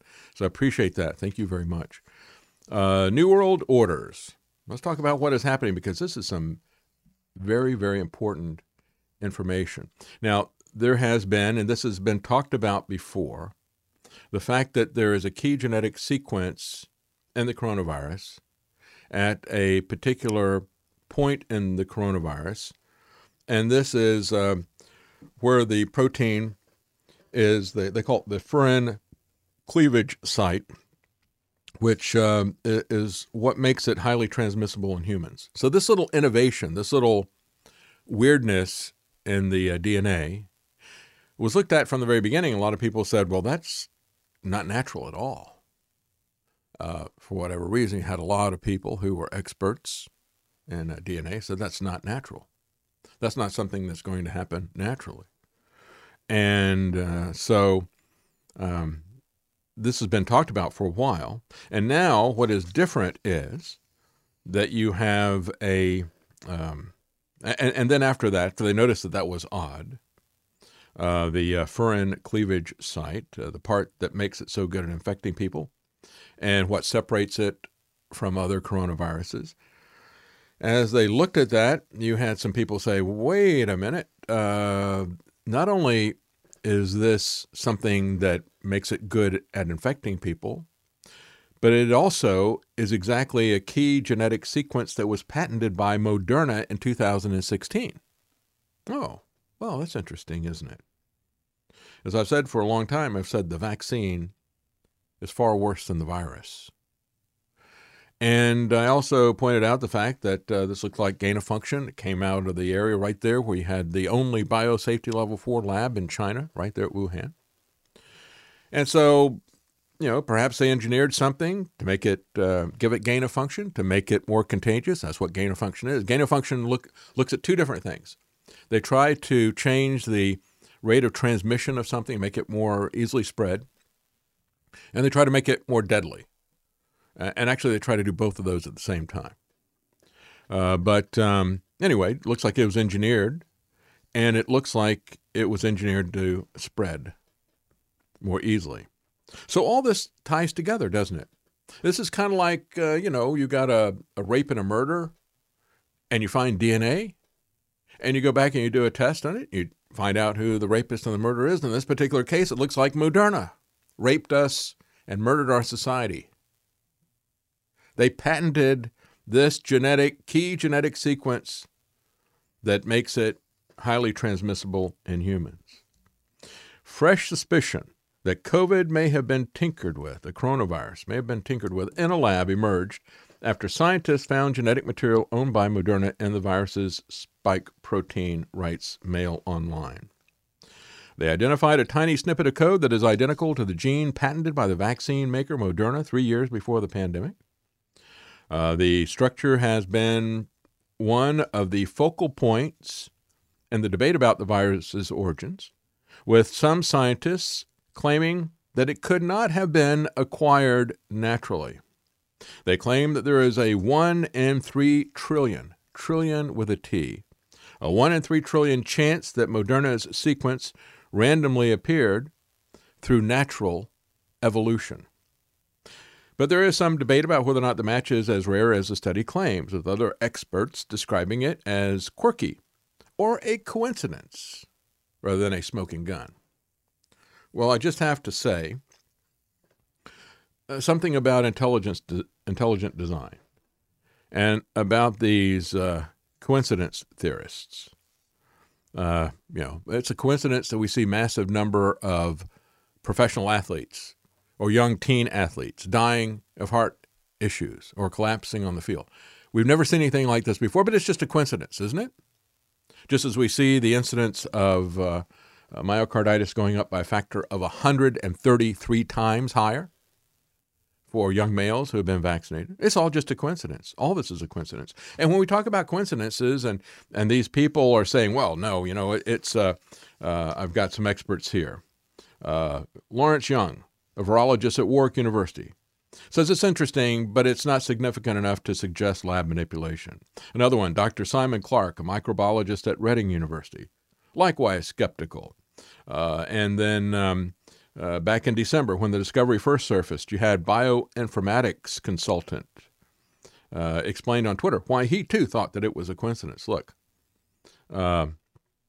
this is what that guy said. He said this sequence is annotated as artificial. However, if we analyze it, we find an almost perfect full-length match with another sequence that he mentions, which is a human protein involved in DNA repair. So it could have just evolved. No, see, the reality is that he says it's almost a perfect match, but it's not a perfect match. And it's kind of like saying, I saw this cloud formation and it almost looked like an airplane, but it's not an airplane. And it doesn't look exactly like an airplane or whatever. These are the same people who have no trouble believing that we've had molecules to man evolution. Now, I'm not talking about narrowing out through selective breeding or disease the kind of natural selection, right? But natural selection is not what they're talking about when they talk about evolution, even though that's what Charles Darwin initially called it. It's really more about things changing from, a molecule all the way up to a man and everything in between. That's that kind of evolution. I don't believe that happens. And I'll tell you why I don't believe it happens. Because even though, they'll talk about, well, you don't want to have these bacteria evolve because they get exposed to biotics, and so then they evolve into a superbug. Or, you got mice and you give them a poison and it takes out a lot of them, but some of them survive and they evolve into super mice. Now, what that is just selective breeding in a sense. Because whatever it is, let's say, go back to the bacteria. You have the antibiotic gets a lot of the bacteria, but there's genetic variation in bacteria as well. And so what happens is some of these that are less susceptible to this particular antibiotic will survive, and then they will start to reproduce. And what you'll wind up with is a strain that is has that particular characteristic magnified and runs out through that population, the resistance to the bacteria. They're not evolving into something different. They're still bacteria. You've just selectively bred a group of bacteria that is resistant to the antibiotic or whatever, or the mice that resistant to the poison. So they're not evolving into some super thing. You've just got a selected group of this. But when you look at something like this that is clearly artificial, and you say, well, I think that just happened. Again, these are the same people who want to tell us with molecules to man, they want to look at a building and say that happened with a tornado in a junkyard. No, you can look at a building or you look at a car. You may not know who designed that building or who built that car, but you know that it was done. It didn't just happen with chance random processes over a long period of time. And what they're telling us now with this, as these people, you got some hand-waving experts. Oh, it's very, very, it just happens, that type of thing. And then you've got some other people who've actually run through the numbers of this, and they say, well, it's, what did I say, 1.5 trillion, something trillion probability that this is going to happen. When you talk about evolution, you're talking about, well, you had to have this little kind of change here. And there's maybe a 1 in 2 trillion chance that happened. And then you have to have this other kind of change happen. And now you got another 1 in 2 trillion chance that would happen. And you start to multiply these together, and you wind up with something that is far bigger than astronomical, a number. Because each of these things that aren't going to happen, if it's a 1 in a trillion chance of it happening, it's not typically going to happen. And it becomes completely absurd to say that it could happen. And quite frankly, just with 1 in a trillion, I mean, we're talking about when you run through all the different things that have to happen in order to have real evolution, you're talking about something much bigger than even this, but a 1 in a trillion chance is something that I would not dismiss as a coincidence. Everything that shows their hand is dismissed as a coincidence. So this SARS-CoV-2, they said, is the only coronavirus of its type with a furin cleavage site. It is coded by a sequence of 12 letters, and it allows its spike protein to be activated by a common enzyme called furin. Okay, so there's a spike protein again. Another fingerprint. They even call Moderna has a brand name for their product. They call it SpikeVax.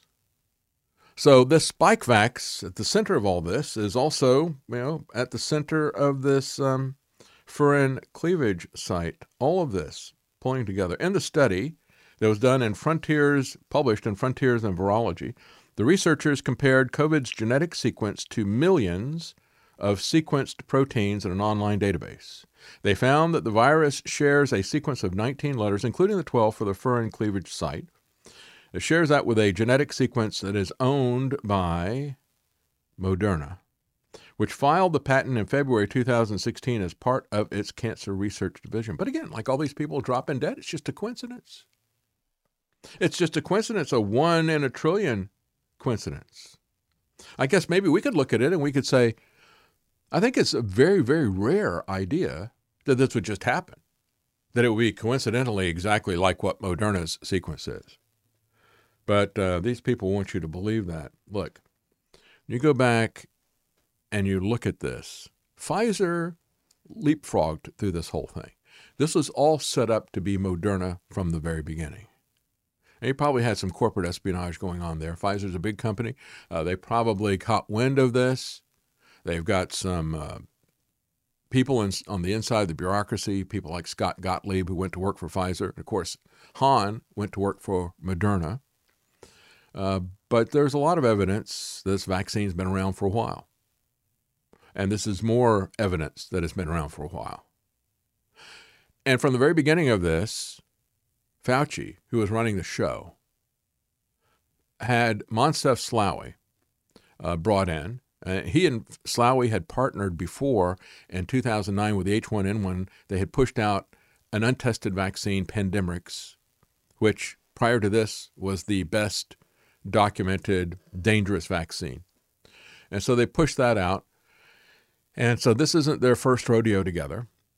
But Fauci makes Moncef Slaoui the head of Operation Warp Speed. And Fauci, rather Slaoui, had, you can see him at all the different pharmaceutical conferences and everything, giving presentations along with Fauci and along with Francis Collins, the usual suspects. He was also on the board of directors, Slaoui was, on the board of directors of a group called PhRMA. It's missing the A. It's PHRMA. This is a lobbying group that lobbies for Big Pharma. It's Big Pharma's lobbying group on Capitol Hill. Moncef Slaoui was on the board of directors. So he's connected to Fauci. They've done a lot of stuff in the past. You know, he'd been with GlaxoSmithKline for a long time developing vaccines and things like that. And after he gets put into Operation Warp Speed as the head of Operation Warp Speed, he was allowed to keep stock in pharmaceutical companies that were going to be considered for all this stuff. That exception was given to him by HHS, Health and Human Services. Who ran HHS? Well, another guy who's big in the pharmaceutical lobby, that's Alex Azar, Trump's head of HHS. Alex Azar had been the CEO of Eli Lilly. And so from the very beginning, it looked like everything was set up to hand this to Moderna and Slaoui. Slaoui is appointed the head of Operation Warp Speed. He's going to be able to decide if his company gets the contracts and everything. And you even had the little, play that was set up, and that's exactly what it was. It was like a little amateur play where Trump goes around the room and he asks the different pharmaceutical executives how long it's going to take them to develop a vaccine, and somehow he just knew the order to go and who was going to be the fastest, right? How long is it going to take you? Well, we can do it in a year. So how long will it take you? Well, we can do it maybe in 6 months. How long will it take you, Moderna? Well, we've already got it done. What? This is great. And then I think, it's just my opinion, I think it'll probably be shown, Pfizer kind of leapfrogged. Again, they had some, espionage internally or whatever, and they had expertise in manufacturing, and they got ahead of Moderna. But this was all set up for Moderna. Moderna, with a patent back in 2016, right there at the furin cleavage site, the spike protein and the thing that makes it so contagious, and they patented that. Patented that 3 years before anything happened. This might seem to be a smoking gun for lab origin, but, we've got all these professors who say, nah, it's just a coincidence. It's just an interesting coincidence, isn't it? The odds of Moderna's sequence occurring naturally about 1 in 3 trillion. That was it. 3 trillion. How's that for a coincidence? We're talking about a very, very, very small piece made up of 19 nucleotides, said one person. See, it's very, very, very, very, very, very, very small. And this is very, very, very, very, very rare that you would have this. As a matter of fact, it's 1 in 3 trillion that's happened. So you got experts out there with their hand-waving narratives, but then you got the people who actually did the math and quantized it. 1 chance in 3 trillion that this could have happened by chance. Earlier this month, independent investigative journalists Matt Taibbi and Matt Orfalea produced a 9-minute video that documents a shift in the establishment narrative from ridiculing anybody and deplatforming anybody who proposed the lab leak theory. That is something that evolved, okay? Is now talked about as being plausible. So what is this all about? This is about design. And we've talked about it. We've shown you the video. Came out in 2015. You'll own nothing and life will be better. But I want to read this to you because this was done about a year after that video that you've seen. This was done at the beginning of November 2016. Right about the time that Moderna was patenting their spike protein and the cleavage site. And of course, the title is, Welcome to 2030. I own nothing, I have no privacy, and life has never been better. It was written by a member of parliament in Denmark. And this is a longer form, longer form, more detailed report. And so that I can have a bit of coffee and actually talk through this thing, I'm going to do a real quick break and we'll be right back. Stay with us.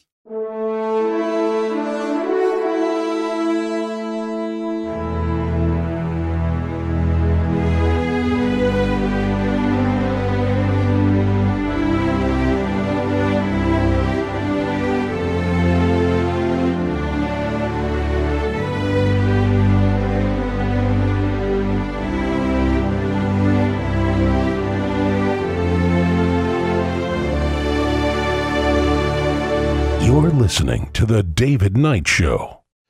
Welcome to the year 2030. Welcome to my city. Again, this is a member of parliament in Denmark. Somebody carrying water for Davos. As Klaus Schwab pointed out, he goes, we have a lot of our people who have penetrated all these different countries and their administrations. Well, here's one of them. Welcome to my city, or should I say our city? And see, this is going to be a continuing thread. Our city. You won't own anything. It'll be, collectively owned. Again, these people are neo-Marxists, communists. They even talk about the common project and the common past, and everything is held in common because they're communists. And you've seen the pictures of Klaus Schwab speaking from his study. And on the shelf behind him is a bust of Lenin. I didn't even try to hide it. I've got two busts. I've got one of Beethoven. I've got one of Jefferson. He's got Lenin. Okay. Anyway, he says, I say our city. I don't own anything. I don't own a car. I don't own a house. I don't own any appliances or any clothes. Any clothes. In 2030. I guess, they'll give you the Chairman Mao pajama suits. Anyway, he says, it might seem odd to you, but it's perfect. It makes perfectly good sense. Everything you consider to be a product now has become a service. What he's saying here is that everything is a rental. And these people, we used to have, back in the 1960s, when Robert McNamara finished messing with us over Vietnam, he went to the International Monetary Fund, and he started making massive loans to quote-unquote developing countries, but they weren't for infrastructure to help them develop at all. Instead, he was pushing to them welfare programs. And then they said, well, we don't have the money to give this away. We'll loan you the money. And people said, this is despicable. This is rent-seeking. Rent-seeking. You're trying to turn these people into debt slaves. You want them indebted to you. They're not borrowing the money to increase their production of anything in their society, to make them wealthier. They're not investing this. They're just borrowing it and spending it. It's like a massive credit card for the nation. You're turning them into debt slaves. Rent-seeking. That's what this is. Everything you consider to be a product will now become a service. Transportation, accommodations, your home, food, all the things that we need in our daily lives, one by one, all these things became free. Oh, yeah. You believe that? I mean, running throughout this piece is a kind of naive utopianism that you would typically see when I was growing up. It'd be offered to us at Disney World. Let's go to the land of the future, and here's the kitchen of the future. And there's Mom all dressed up and makeup and has her hair done like she's going to a party, walking around cooking with high heels and all the rest of this stuff. This is the kitchen of the future. And that's the same kind of naivete that we have here. Welcome to the future where everything is free. First, we had communication became digitized and free. Then we had clean energy that became free. Then we had transportation which dropped dramatically in price. It made no more sense for us to own cars anymore because we could call a driverless vehicle or a flying car. For longer, it goes full Jetson, for longer journeys within minutes. We started transporting ourselves in much more organized and coordinated ways. I can just hear Klaus Schwab saying that. We will transport you in organized and coordinated ways. Get on the train. Yeah. When public transportation became easier, quicker, more convenient than the car. Never will it be more convenient. Anyway. Now, I can hardly believe that we accepted congestion and traffic jams, not to mention the air pollution from combustion engines. What were we thinking?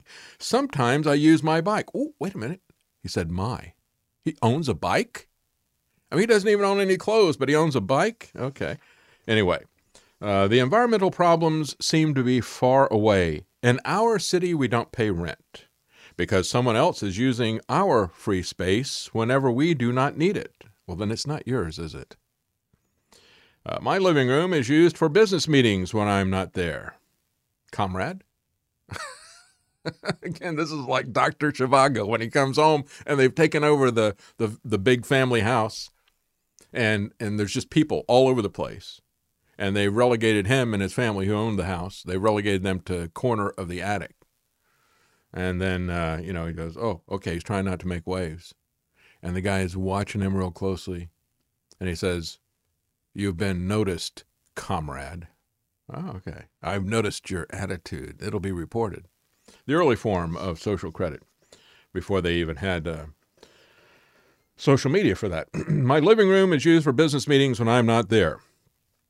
Because he basically lives in a communist commune. Once in a while, I choose to cook for myself. The necessary kitchen equipment is delivered at my door within minutes. What kind of nonsense is this? Well, I just think about it, and it appears. Who's doing the cooking? Who's doing the delivery, right? I mean, he's got to have somebody who's got to cook for him. Somebody's got to deliver it for him. Oh, but he's going to explain to you how that magically happens. Just like Star Trek or something. You just push the button, and it just materializes the food there. This also made the breakthrough of a circular economy easier. Yeah, this is my circular economy. It's based on circular logic. Environmental problems seem far away since we only use clean energy and clean production methods. The air is clean. The water is clean. Nobody would dare touch the protected areas of nature because if you did, you'd probably have Klaus Schwab's jackbooted thugs come down and beat you to death because they constitute such value to our well-being. Shopping? I can hardly remember what that is. For most of us, I've just turned into choosing the things that I want to use. That's what shopping is. Anyway, sometimes I find this fun, and sometimes I just want the algorithm to do it for me because it knows better than I do what I want.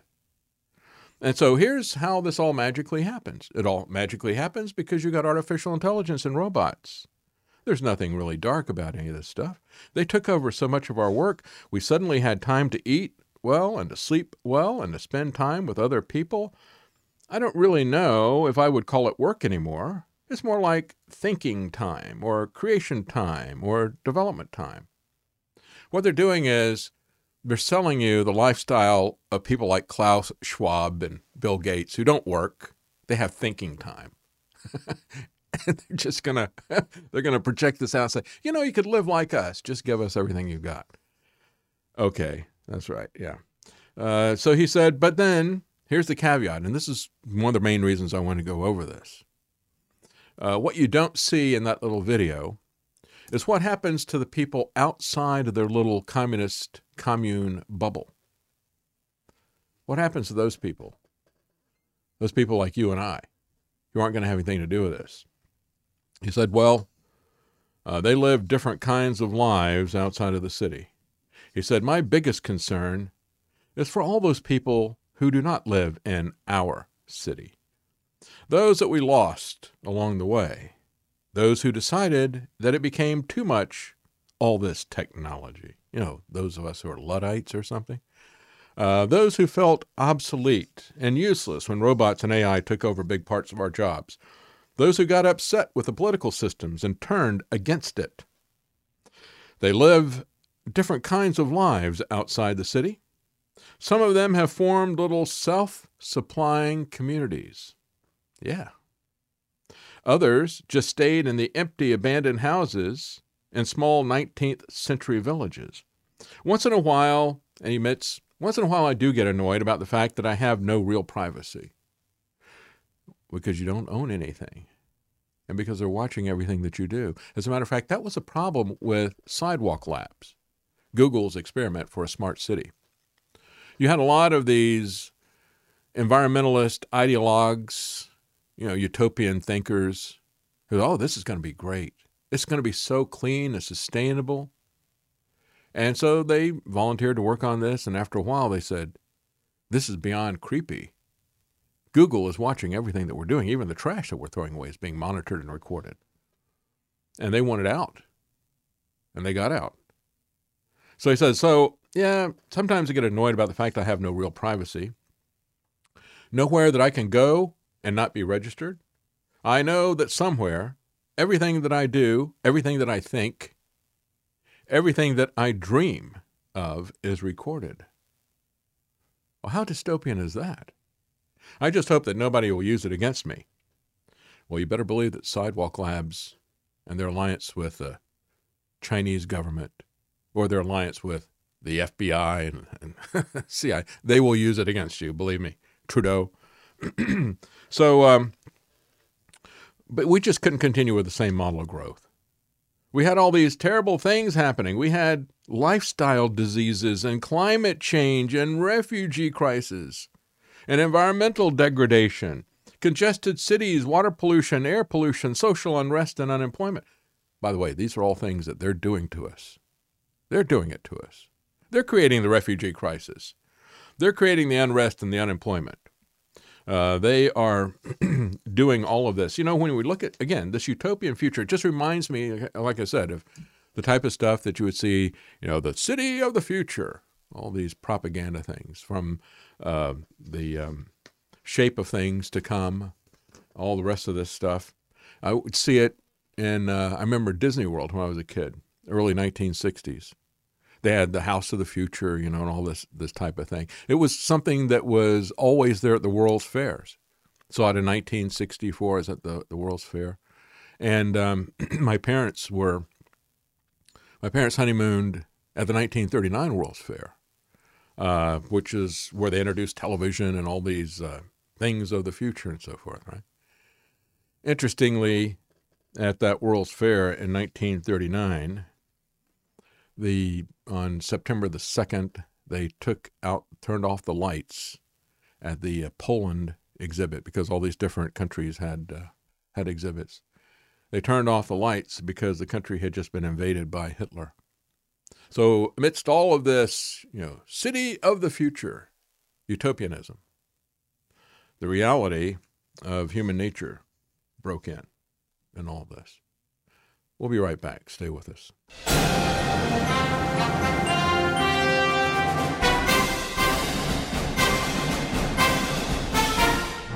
Has your news been censored, banned over and over again? Has vital information been held prisoner by mainstream and anti-social media? It's the duty of every thinking person to make the great escape to thedavidknightshow.com. There you'll find links to live streams, videos, audio podcasts, and support links. Live stream the show at DLive and every Monday through Friday, 9 a.m. Eastern. Videos at BitChute and YouTube. New audio podcast, The Real David Knight Show, at Podbean, iTunes, Stitcher, iHeart, Spotify, and more. But even though there's a light at the end of the tunnel, without your support, the show will run out of gas. The links to support the show are at thedavidknightshow.com. To donate via Subscribestar, donate via or donate via Cash App, Bitcoin, or P.O. Box. Our sincere thanks to all of you who have stood with us to get this far. Please don't forget to share the links and pray for the country as well as our family. And I want to thank those on Subscribestar, because that really is a core thing for us to know where we are. People who sign up for a cup of coffee a month, at a $5 level or more. And we have several people who have been very generous and signed up for some of the higher tiers, like $200 a month. That's the highest it goes. But there's also the capabilities, just like we have on Rockfin, there's a capability to leave tips there. And so I just wanted to read a couple of comments and thank a couple of people who've recently left tips. This is from Frank G. He said, I've been listening to your news and commentary for close to 3 years. Thank you for your efforts to educate those who listen. And thank you for defending our socially and politically ailing nation. David, wish I could give you more than this one-time tip, my brother in Christ. Well, thank you, brother. Randall W., please keep up the work. Amazing work, please. Gerald S., thank you for speaking the truth, for your faith in our Lord Jesus Christ. Paula C., praying for you and your family, including Scout. I'll just give you an update. A lot of people are asking about Scout. He had Scout is our border collie and close friend. He's my Tonto. He actually may be smarter than Tonto. I don't know. But he nearly died this last year. We think he was attacked by coyotes. At first, we thought it was a couple of rescue pit bulls because they had attacked him before, and we saw that. But we didn't see this one. And as we started looking at it, the wounds are different than the ones from the pit bull. And the way they attacked him was different as well. They came after his leg and tore it up pretty badly. And so it was touch and go there as to whether or not he was going to get an infection. But he was incapacitated for months. Very, very expensive, but worth it to keep him. But the thing is, he's about, let's see, how old is he? About 7? He's almost 8. Yep, he'll be 8 in March or April, I want to say. Yeah, so he's coming up to being 8 years old, okay? So he's catching up to me in terms of dog years. So having that kind of a health challenge has really slowed him down. I mean, he's recovered. He's still got, I'll have to put together a video sometime for people. Maybe I'll upload it to one of the video sites or something or show it here. But it's pretty amazing to us that the skin could close back, because he had no skin at all from his hip down to, that first joint. I don't know if you call it a knee or not. It was just exposed muscle on the inside and the out. And it's taken a very long time. It's very, very painful for him. He couldn't walk. And so now he's walking, he's running. But that sedentary lifestyle put a lot of weight on him for a border collie, and it's really slowed him down. And he's been having issues with limping with his legs lately. So I'm not really sure what's going on. But he's doing good. And again, it's grown back, but he does have a long strip of scar tissue where there's no hair on the outside of his leg. But anyway, thank you, Paula, for thinking about him and keeping him in your prayers, because he is still facing some health issues. Speaking of health issues, and we're going to have Gerald Salenti joining us. I want to talk, before Gerald comes on, about some other big breaking news about the danger of these vaccines. This is coming from Dr. Joel Hirschhorn, MD. I've interviewed him many times. He's retired, and he is hot on this issue. This has become one of the things that he's focused on. He's doing a lot of really good work with this in terms of finding technical papers and then, explaining them in more layman terms. And he says the biggest CDC fraud is how they lied about the unvaccinated. And of course, we know that there's been, the way they've manipulated this in a large degree is by saying, well, you're not vaccinated. We're not counting you as vaccinated until 2 weeks after your second shot. And that was part of the definition for a long time. So all these people who would get vaccinated and immediately have issues or drop dead or whatever, those were not considered to be vaccine injuries because of the way that they had defined it to protect themselves. And there's many other things that they're doing in terms of the way they label people unvaccinated. That's what Dr. Hirschhorn is talking about here. He said in its goal of coercing the whole population to get COVID shots, CDC has manipulated data to make it look like it is the unvaccinated who have suffered the worst impacts, the hospitalization, the deaths. He said they wanted the public to believe that there had been a pandemic of the unvaccinated. We hear that over and over again. On February the 5th, President Biden said, here's the deal. Unvaccinated individuals are 97 times more likely to die compared to those who are boosted. Protect yourself and those around you by getting vaccinated and boosted today. Well, as he points out, all such statements like that are lies. They were intentionally created by overcounting the number of unvaccinated people. He says this is what the data fraud is all about. How has the CDC and the public health system created this fiction?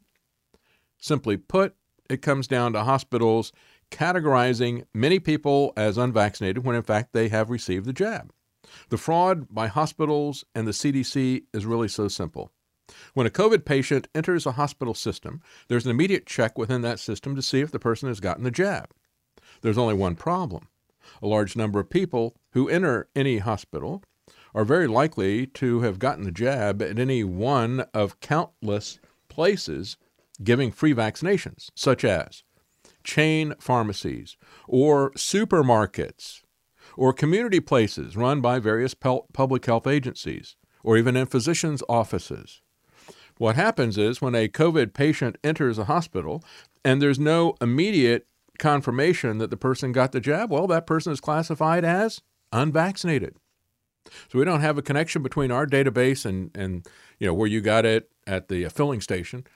So you're unvaccinated as far as we can tell because we can't confirm that you got the vaccine. This will be the default position as unvaccinated. And they're not connected with each other to a large degree, so that's how that happens. He said the process guarantees an inflated number of unvaccinated COVID hospitalizations and deaths. The goal is to instill fear among the population that COVID shots are critically needed for public health and safety. And again, another part of it is you don't count somebody as vaccinated. Even if they know that they've been given the shot, they don't count them as vaccinated until 2 weeks after the second shot. Anything that happens to them within that month and a half period, well, that happened to the unvaccinated person. In truth, he said the continuing explosion of COVID infections, hospitalizations, and deaths in recent months have been a pandemic of the vaccinated.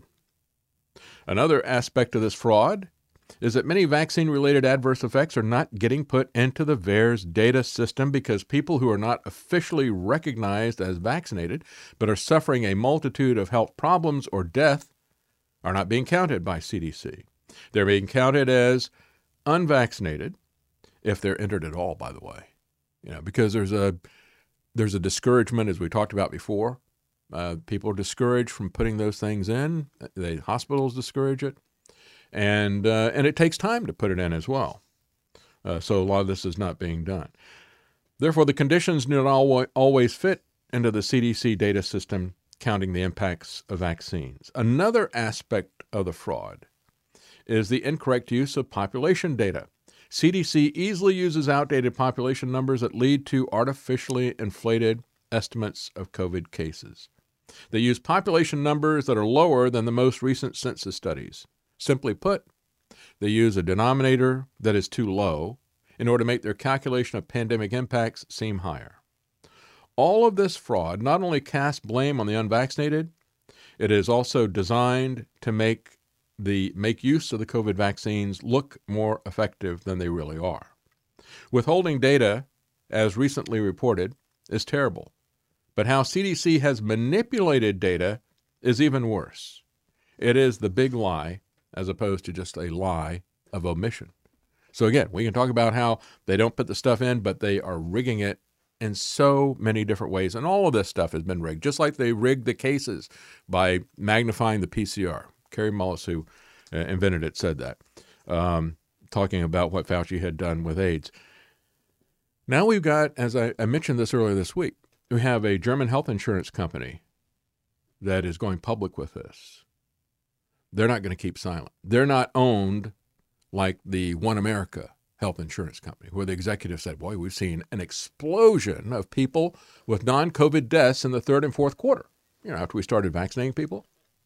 But I know that it has to be COVID, because this is like a once in 200-year event. So it's got to be COVID in spite of what our data says. When have you ever seen insurance companies do that? Well, I know what all the metrics say here, but I'm going to massage the data to make it be what I want it to be. And so he said, so I know it's got to be COVID because it's so big. And I know that the vaccines are 100% effective. How do you know that? Well, I'm told by the experts. So I know that it's got to be COVID, and I know that it's got to be unvaccinated people because the vaccines work. Therefore, we got to raise insurance rates on the unvaccinated. That's what his conclusion is. Let's punish them. And that's exactly the conclusion that the government wants. Now, in Germany, one insurance company is not playing that game. They looked at the official government reports, their equivalent of the VAERS report. And they said, well, the official government report says that fatalities following COVID vaccinations are 2,255. But we looked at this based on our health insurance claims, and we say that it's 31,254. In other words, it is almost 14 times as much as what you're reporting. Yeah, scroll down and show that graph. And it's about 1,300% higher. They said, by the way, we analyzed this by looking at 11 million insured individuals that needed insurance coverage after injuries and fatalities. In other words, you're lying. It's impacting our business because this is not being covered by you. You're creating a big business expense for us out of these people. So they said, according to our calculations, this is translated from the German, we consider 400,000 visits to the doctor by our policyholders because of vaccination complications to be realistic to this day.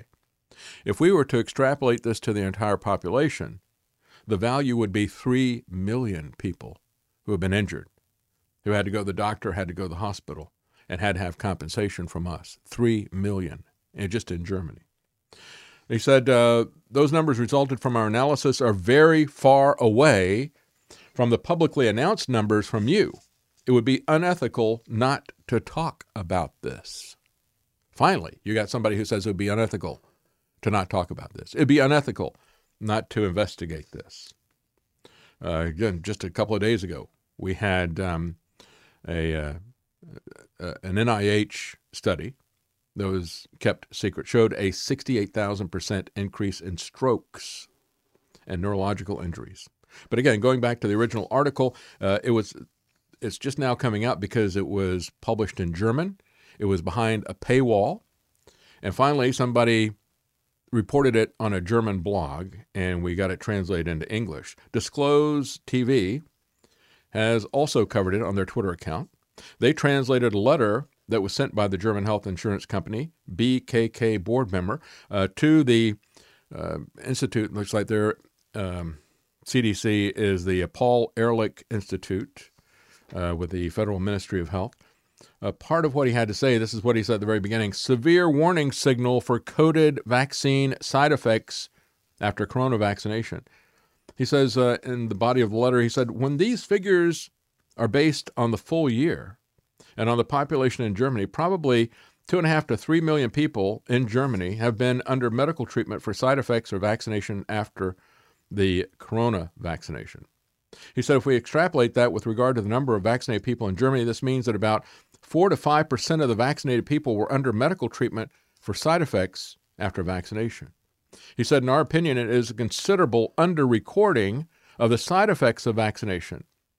And it's important, he said, to identify the causes of this in the short term. Here's what he said.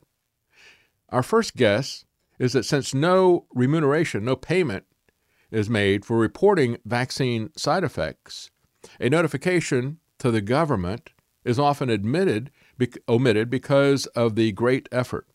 Doctors have told us, given us reports, that to notify a suspected vaccine damage case takes about a half hour to do in claims.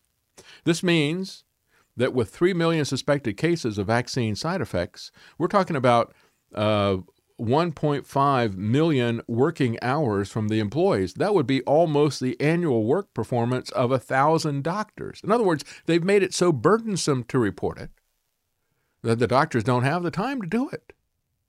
And he says that maybe that's why. He doesn't accuse them of directly lying, but he says maybe that's why. It's just not possible for them to do that. But of course, we know from talking to people in America that there's considerable pressure from their peers and their supervisors, the bean counters at the hospitals, not to do that. And so he says these figures that we have found are substantial and they demand urgent verification. Absolutely. He said, and oh, by the way, this is the other thing that's interesting. He said, this is really data from just the first 2.5 quarters of 2021. And he said, the vaccinations really didn't start picking up until April. And see, that's what One America saw. They said, we saw the massive increase in third and fourth quarter. This guy is sounding the alarm because he looked at the first 2 quarters when hardly anybody was vaccinated. Just the first half. So, again, there's a lot of different ways that you can look at it. It's about 13 times the number of people who were reported. The insurance company says 13 times that number were actually injured. If they're true or even close to true, these numbers are staggering. Germany had about 79,000 COVID deaths in 2021, and we know how over-inclusive that counting can be, says Vaccine Impact. How many were vaccine deaths in addition to these? So again, all this started about April of 2021, and we're only talking about not even the full first half of 2021, but it was in the second half that all this stuff really happened. Finally, this is the testimony of a California nurse who wants people to know what she lost with this vaccine. She says, I'm a living nightmare, and it's not worth it. And I'll talk about that after the interview with Gerald Celente, because this is a personal story that you really have to hear, what has happened to her in this life, and what she says to people who are being coerced, pressured into this, having their arms twisted into this. You really need to hear what she has to say. So we're going to take a quick break, and we're going to come back with Gerald Celente. This is a key time to have Gerald on because of what is happening with the economy as well as with war. So we'll be right back. Stay with us.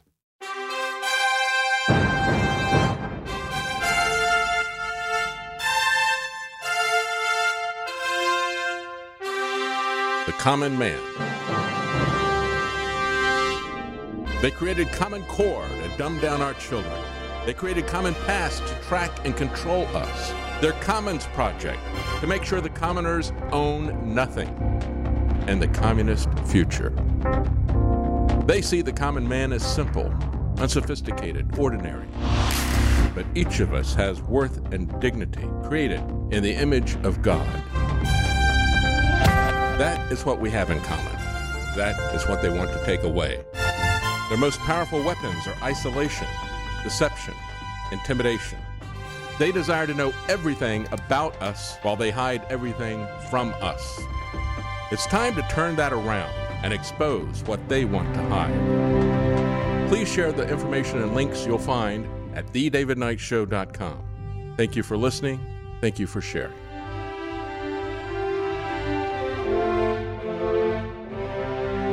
If you can't support us financially, please keep us in your prayers. thedavidknightshow.com.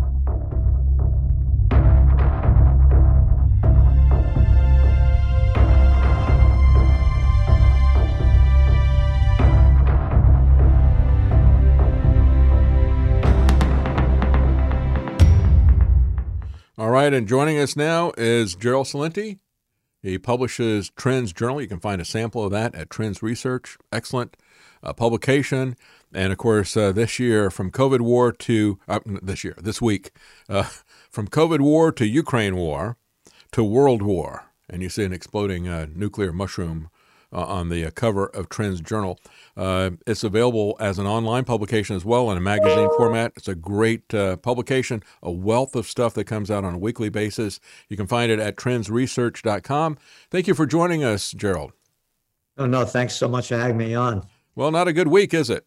Not a good week for peace. Not a good week for freedom or the economy. Let's talk a little bit about what's going on in Ukraine. Give us your take on it. Well, again, if you look at the cover of the magazine, this happened before Russia went into Ukraine. Yeah, and it's from COVID war to Ukraine war to World War. Yes, and the next line is talking about peace is forbidden. There's not a peep about peace. That's right. No one's talking about peace. No one. That's right. Where are all these religions? How come no? Where are they talking about peace? I want to make this really clear. World War III has started. It's not like it goes off in one shot. Yeah. All of a sudden, then there's the thing that's, the Archduke Ferdinand got, assassinated in Sarajevo. Let's start World War I. Like nothing was building up to that. And who the hell was the Archduke? Yeah. And where the hell was Sarajevo, Yeah. Oh, and then there was the Pearl Harbor, huh? Oh, nothing was leading up to that. Not a thing. It was just, we're going to bomb Pearl Harbor. What I'm saying to you is that, and again, if you go back to the Trends Journal, it's about 3 weeks ago, the headline was, markets crashing or something. And then the next line was, when all else fails, they take it to war. You look how January opened up, the markets were crashing week after week after week.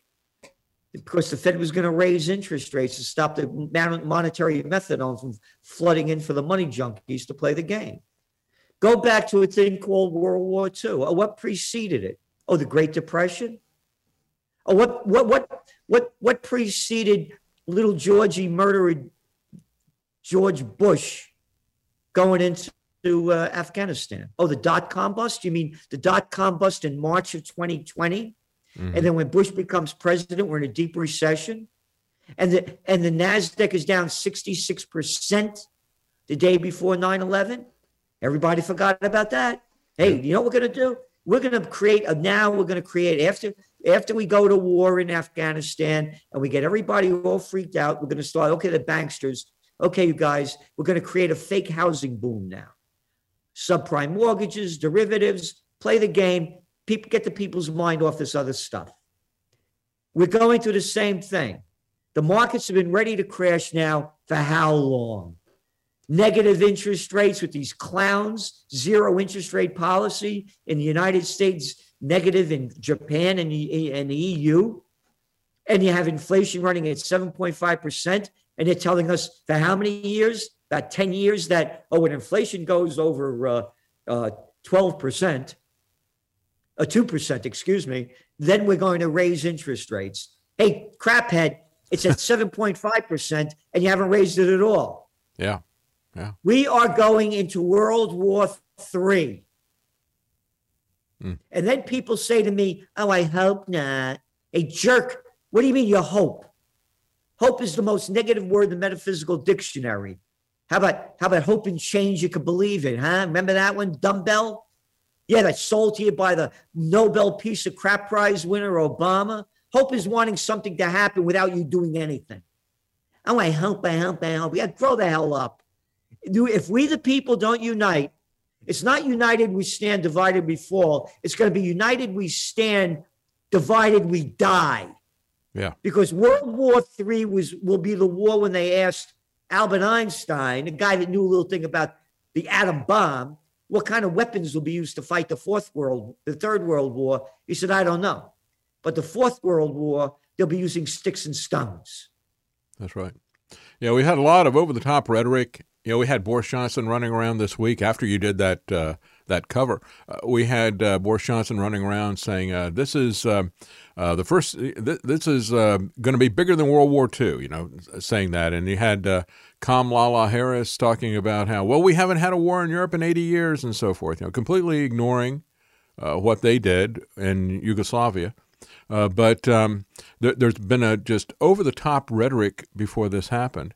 And the fact that that Putin went in, what do you think that is driving this? I mean, I look at the factors, as I said earlier in the program. the fact that they keep provoking with NATO pushing it closer and closer, and since like the Cuban Missile Crisis that we had where they started pre-positioning things right at our doorstep. I think that's one aspect of it. I think the energy aspect of it with Nord Stream 2, I think all those are playing it. What do you think is really the driving issue here, and who's pushing who to escalate this? Well, you hit upon it. And it's the Trends Journal, by the way, this week is 186 pages. Wow. 186 pages. And we did a whole special report on Ukraine. I'm going to read to you to answer your question. This is a Trend post after we write about what everything that's going on. Long forgotten and not mentioned by the Western media or by politicians was the U.S. and NATO's pledge not to expand into Eastern Europe following the deal made during the 1990 negotiations between the West and Soviet Union over German unification. Therefore, in view of Russia, it is taking self-defense actions to protect itself from NATO's eastward march. As detailed in the Los Angeles Times back in May of 2016, while the U.S. and NATO deny that no such agreement was struck, quote, hundreds of memos, meeting minutes, and transcripts from U.S. archives indicate otherwise.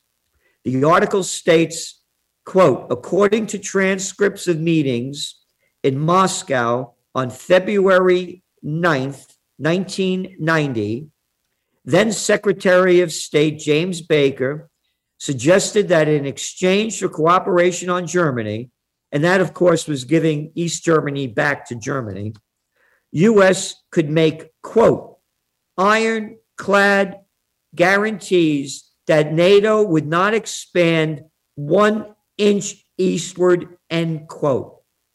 Less than a week later, Soviet President Mikhail Gorbachev agreed to begin unification talks. Goes on. Also is noted, and we took this out of the National Security Archives. I'm reading from you from this week's Trends Journal. This is from the National Security Archives. Quote, not once, but 3 times, Baker tried out the, quote, not 1 inch eastward formula with Gorbachev in February 9th, 1990 meeting. He agreed with Gorbachev's statement in response to the assurances that, quote, NATO's expansion is unacceptable. Baker assured Gorbachev that, quote, neither the president nor I intend to extract any unilateral advantages from the processes that are taking place, and that Americans understood that, quote, not only for the Soviet Union, but for the European countries as well, it is important to have guarantees that if the United States keeps its pressure on Germany within the framework of NATO, not an inch of NATO's present military jurisdiction will spread in the eastern direction. It's changed since then, hasn't it? Oh, yeah. Now, Latvia, Lithuania, Poland, all over. And you know who started this? That little slimy piece of crap, that murderous little nothing boy, Bill Clinton. Yep, that's right. Then George Bush picked it up and Obama picked it up. Yes. You know, people say, and you know, you and I are no fan of Trump. You know why there was no pressure with Putin? Because Trump wasn't expanding NATO further. Yeah. You know, 2 weeks before, again, it's all in your Trends Journal, January 21st. U.S. fighter bombers, 14 miles off the Russian borders. NATO doing massive naval maneuvers in the Black Sea right off Russia. We go on here to say how, yet the UN is grandstanding, and despite the EU rather is grandstanding this currently, despite Russia's insistence that they do not want NATO's military forces and armaments in neighboring Ukraine. Just last week, Jens Stoltenberg, you know that little piece of crap, the Secretary General of NATO, who on more than one occasion pointed out that Ukraine is not a full member, struck out a confrontational tone at a security conference in Munich. Quote, if Kremlin's aim is to have less NATO on its borders, it will only get more NATO, he said. And if it wants to divide NATO, it will only get even more united alliance. Yeah. And of course, NATO has pushed Ukraine and Georgia very, very strongly. And we had Putin go back into, after there was an attack that's based out of Georgia, he went into Georgia, took over the country for a while, and then eventually left. I think he's made it clear that it's not going to happen in Ukraine and Georgia. In your judgment, Gerald, do you think that this is more than just a wag the dog distraction from Biden and the Pentagon and NATO? Are they going to continue to push this?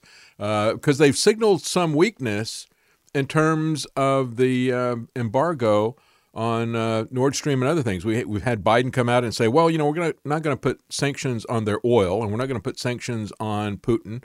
You had a Biden administration official say, we don't want to do things that are going to hurt us. You've had the Germans, after they shut down Nord Stream 2, said, well, it may not be permanent. So they've signaled that there's some weakness on these sanctions. Do you think that at this point in time, that maybe they just want to wag the dog distraction and that may pull back? What do you think? No, they're doing the Nord Stream has been going on now for over a year. Mm-hmm. It's been ready to go, and the United States has stopped it. Mm-hmm. About 50% of Germany's gas comes from Russia. And the Nord Stream, what the Nord Stream does, it blocks the gas that's now going through Ukraine into Europe. So they would knock off Ukraine, and they're paying Ukraine now because the gas is going through there. Mm-hmm. And you're looking at gas prices. Again, we're writing about this in detail. About 30% of all of Europe's natural gas comes from Russia. The prices are through the roof. The inflation is killing the people. So they're backing off on that because of the bottom line of it. They're going to do more. There's going to be a false flag attack of something that's going to get us more involved in the war. Mm-hmm. Again, this is none of my business, by the way. As you know, I launched Occupy Peace. Yeah. And Occupy Peace, there was a real man, not like these little boys that couldn't fight their way out of a paper bag playing president, by the name of George Washington. And everyone should look up his farewell address, how he warns the United States not to get involved in foreign entanglements, and the most to avoid are the ones going on in Europe. Yeah. Like so NATO. Now let's like NATO. Yeah. He was like a prophet predicting NATO, wasn't he? Yeah, because it's been going on forever. Yeah. It's been going on forever. And now here's the deal. Here we are. We're having this. We're together now. All of a sudden, Gerald, we just have to interrupt this. A building just exploded in New York City. Another one in Chicago. Mm-hmm. All right, ladies and gentlemen, this is the President of the United States. We are in a national emergency. You got it? Yep. You got it? Oh, by the way, you're not going to be able to get your money out of the banks. Yeah. No, it looks like the Russians have attacked our banks, and to protect your money in there, we're locking down the banks until we straighten this out. Yes. Look what they did with the COVID war, how they robbed us of our freedom, and there was no fight back. There was no fight back. I fought, you fought, a number of us fought, Dr. Ron Paul, but not we the people. Yes. They will take our rights away from us in a flash, and just like that little scum, that little murderous SOB, George W. Bush, who lied us into the Iraq War, the Afghan War, how he took all our freedoms away with the war on terror. Oh, isn't this a great name for the war in Afghanistan, the longest war in American history? Operation Enduring Freedom. Oh, man. Hitler would have been proud of you to come up with a name like that. Yeah. Oh, yeah. Patriot Act as well. Well, when we look at this, and I was just talking about this, that for 2 years, you and I have been talking about this before it even happened, and yet there was this kind of shock and awe to the population because of the consistent propaganda narrative that was fed to them. They didn't know what to do. They didn't know what to think, and they didn't understand. They didn't have a context. They hadn't looked at what these people have been doing for years after years after years, and all of these annual flu shots and what they've been doing with the germ games and all the rest of the stuff. And so they were taken back. They didn't know what to do. And it's taken this long. It's taken 2 years now for people to wake up. But they're now awake. They realize it's a fraud. Nobody's wearing the mask. They're occupying different areas, occupying Canada things. So they've got to come out with the truncheon to take this back. It's not just Trudeau, Gerald. We had Jacinda Ardern in New Zealand saying, well, I'll probably reduce some of these regulations, but it's not going to be because you demanded it. It'll be because I did it. And that's really what is the basis of all this stuff. They've got to keep their authority that they put there and to pull this back, but it's getting shaky for them, and they need this next level. You got it. So, it's very concerning to watch this, and people need to understand that that's what's behind this. This isn't about, like you said, it'll be a false flag somewhere where they'll do that.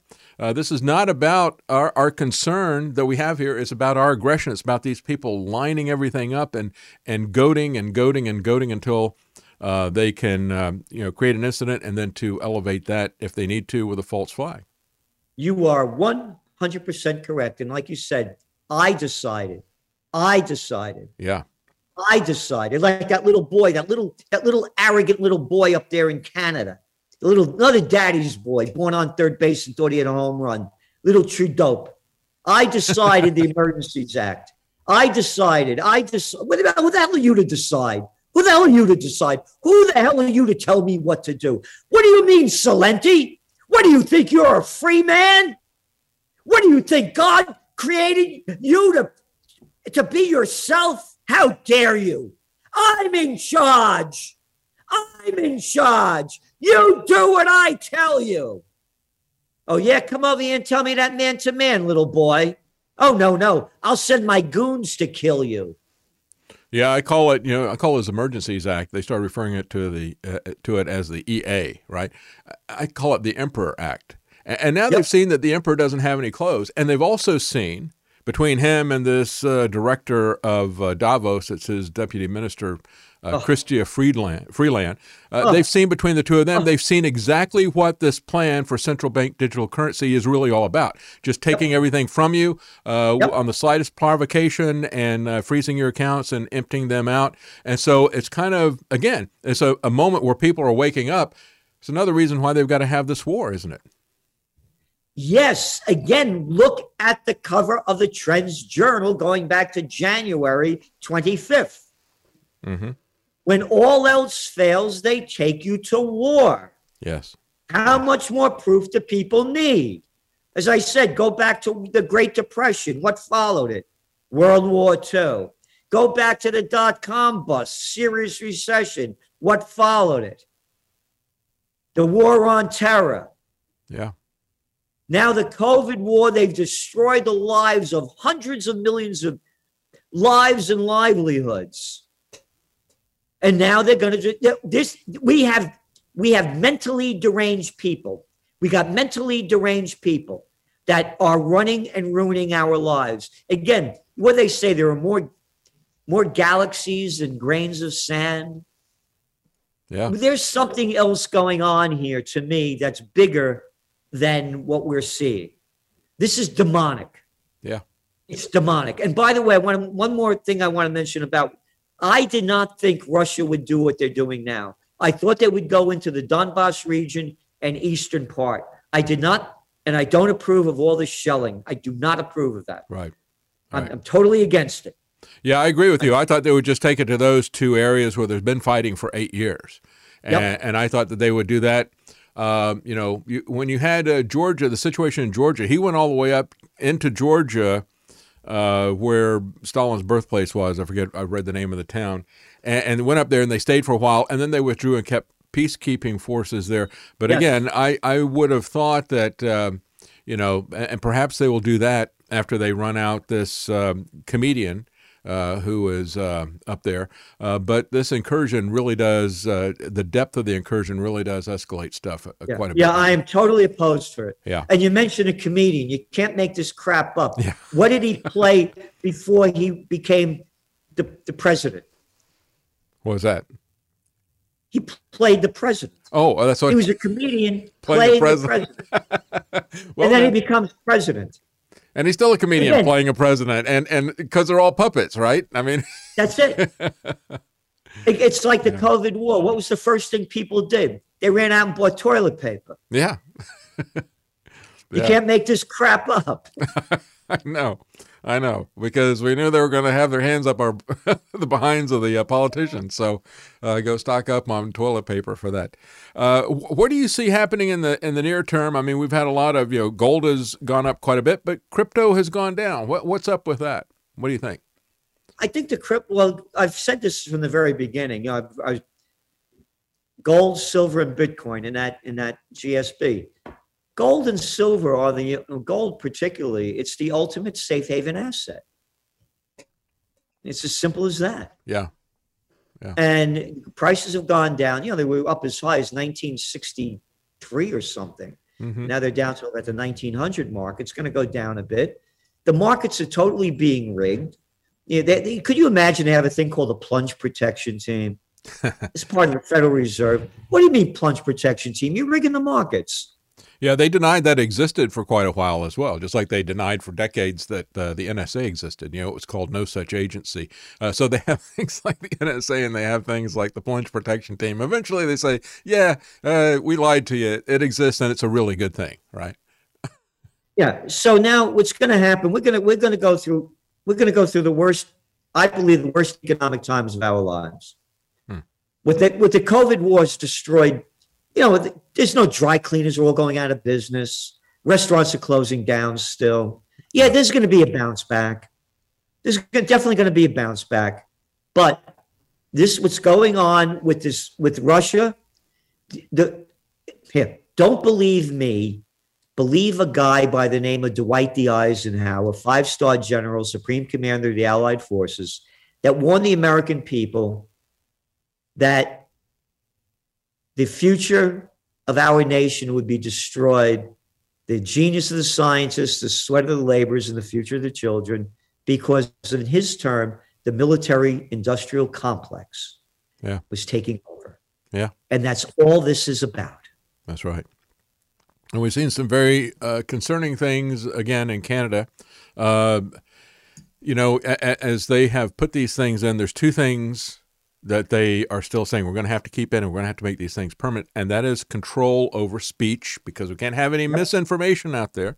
Nope, and not also, misinformation. And also concern about what is happening with money. And so both of those things come together, of course, in the central bank digital currency. Do you think they're about ready to roll this thing out? We had another example. That's one other thing I'll throw to you. Did you notice the fact, you probably did, that Biden created a new agency to go out and confiscate crypto and other financial assets? And did you notice that he put in charge of it this woman who had made her mark by persecuting Ross Ulbricht with Silk Road over the website, over Bitcoin, giving him 3 consecutive life sentences so the young man can never get out of jail. The whole thing was a railroaded act, and the woman who did it has now been put in charge of this new agency that is going to be charged with seizing financial assets from people everywhere, bank accounts, crypto, everything. Yep. And that's what I'm telling people. Yeah. Going back to the cryptos are going to be volatile. I've said this from the beginning when the governments take control of it, and they're going to go digital because politicians never work a day in their life. All they do is suck off the public tip. You got Bernie Sanders, you got Biden. You look at that, these guys never worked a day in their lives. Yeah. So they want the money. When we went through the COVID war, did any politicians take any wage cuts? They want to go digital, say, every penny you spent, where you spent it, what you spent it on, how you spent it. They're in total control, control. And to keep you from spending it at certain places with certain people and so forth, and to make it expire, it's not enough that they take away the value of our money, that they take away the value of our store of labor. You look at what the Federal Reserve has done over 100 years. They've taken, 99% or whatever the percentage is, the purchase value has gone away. But now they can just make it go to zero, and they can do it in 6 months, or they can do it in a year, or whatever they want. Here's some free money, but you got to spend it.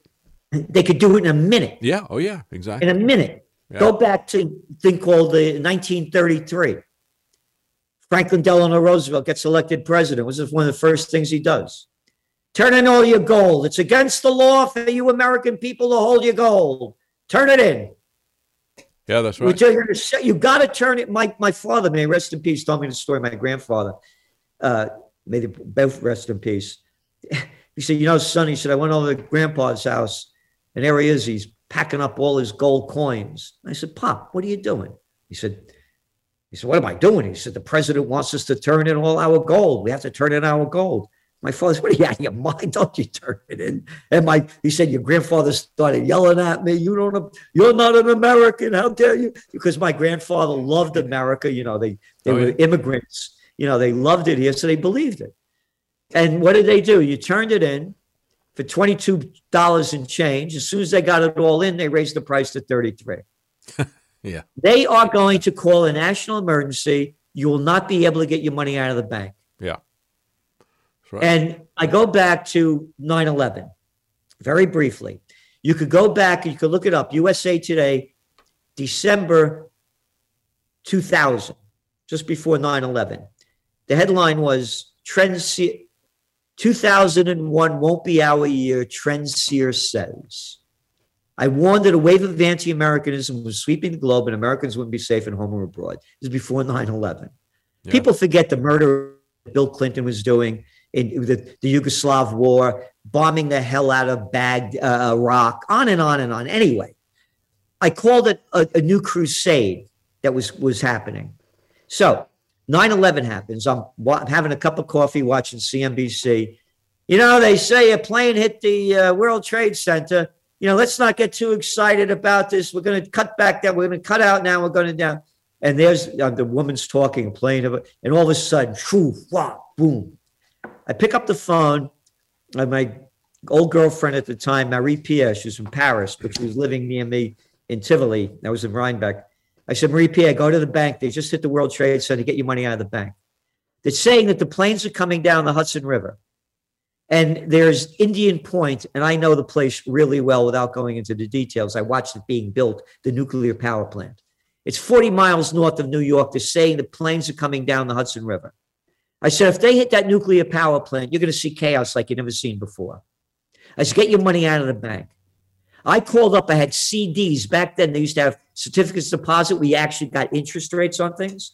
I said, I want that money transferred to my bank in Rhinebeck. Mr. Salenti, we cannot transfer it. Certificates of deposit are traded on Wall Street and it's closed. Yeah. I couldn't get my money. Yeah. I went into town. I bought jerry jugs, 5-gallon jugs, filled them up with gas. Got my gold, guns, and a getaway plan. I had picked out maps. In those days, I had maps, and was finding back roads to Canada. I'm about 4.5 hours from the Canadian border where I am. Yeah. And I knew that they would close down the main roads. So I had back roads I was going to take. This is what I'm doing as everybody's freaking out on 9/11. I had an escape plan. I called it GC's 3 Gs, guns, gold, and a getaway plan. Because I figured if they blow up Indian Point, there's going to be chaos that's going to be like we've never seen. And I got to get out of here. So I'm going to take the back roads and then sneak my way into Canada. And from Canada, I could get out of here and go anywhere. Yeah. And I'm telling people, you better plan for the worst. Because if the worst doesn't happen and you plan for it, you lose nothing. But if the worst happens and you have not planned for it, you lose everything. Yes, that's right. That's right. And we've seen that, preppers used to be mocked all the time until 2 years ago.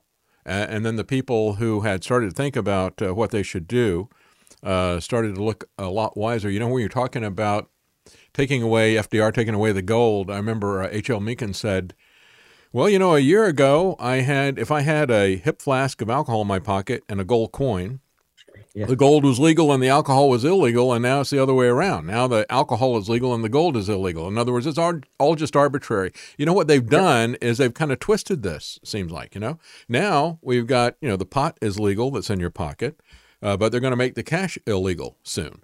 That's right. That's really what they're going to do. I mean, things don't really change all that much. They kind of rhyme. As the history repeats, it kind of rhymes with it. So we're going to come into some hard times. So you're going to need to have your alcohol in your pot to keep you pacified, they think. Just like the Russians had their vodka, they could, drink themselves into oblivion and not have to pay any attention to the reality. I think that's one of the reasons that we're seeing this type of switch as well. Yet another one of these indicators of what they're trying to do to pacify any resistance for what they have planned. So it's not just gold and silver and crypto, but we're also going to see, a lot of people are predicting an explosion in commodities. You've been predicting that as well, because Russia has got so many, such a large landmass. They're a big player in so many different commodity things. So talk about that. I mean, what does somebody do if they want to, get involved in commodities? What is again, you play the markets. I don't give financial advice. Let me tell you how I made my money. I was a chief government affairs specialist for the chemical industry. I was killing environmental legislation at the height of the environmental movement. At 28 years old, I'm staying at the Willard Hotel in D.C. and putting my meetings on at the Hay Adams. I wouldn't know what I know if I wasn't on the other side. Anyway, I started growing up, and that's when I quit. But what happened was, the Iran conflict was going on. And Jimmy Carter came back. I'll never forget, in those days, it was a big deal when the president went overseas and they had, the helicopter and they salute the guys all dressed up in the military drag. And Carter announces that the Shah is the island of stability in the Middle East. He just come back, him and Rosalind, from spending New Year's Eve with the Shah. Yeah. And the Bronx, we used to say, BS has its own sound. I said, it's a load of crap. I'm watching millions of people taken to the streets. And that's the other thing people forget. It was America that radicalized that. Oh, yeah. They wanted to get the Shah out of there, but America radicalized it. Anyway. That's right. So as everybody's learning to hate Iran without knowing how the CIA and the MI6 overthrew the democratically elected government back in 1953, and Standard Oil and BP, better known then as Anglo-Iranian Oil, they had no right. They didn't want, how dare they nationalize the oil and say it belonged to the Iranian people. That's when they overthrew it. But anyway, so as everybody's hating the Iranians, I said to myself, what would be the implications? Now I'm going back to the late 70s. And I said, gold and oil prices will go up. I started playing the futures market. $5,000 bet. I turned into almost $750,000. That's great. Yeah, and that was a lot. That was worth a lot more back then.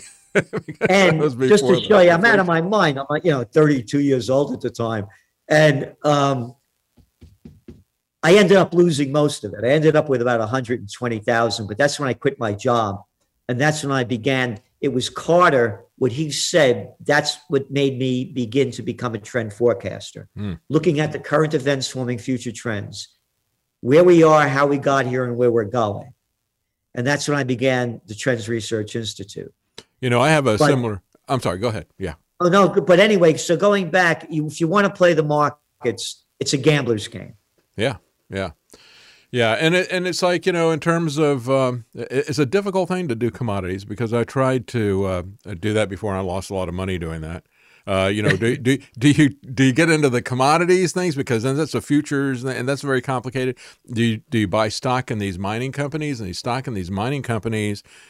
lot of times you got to buy it in foreign exchanges, and there's tremendous amount of overhead getting in and getting out of a stock, and it's just it's a difficult thing to do. I don't think really.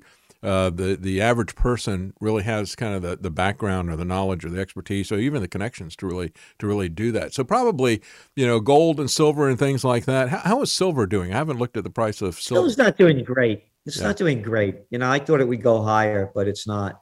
Tell me what you said. You had a similar experience to mine, you were going to say. What happened to you? Well, I was in college. I was in engineering, and there were a lot of Iranian students that had come over to USF and were taking engineering classes.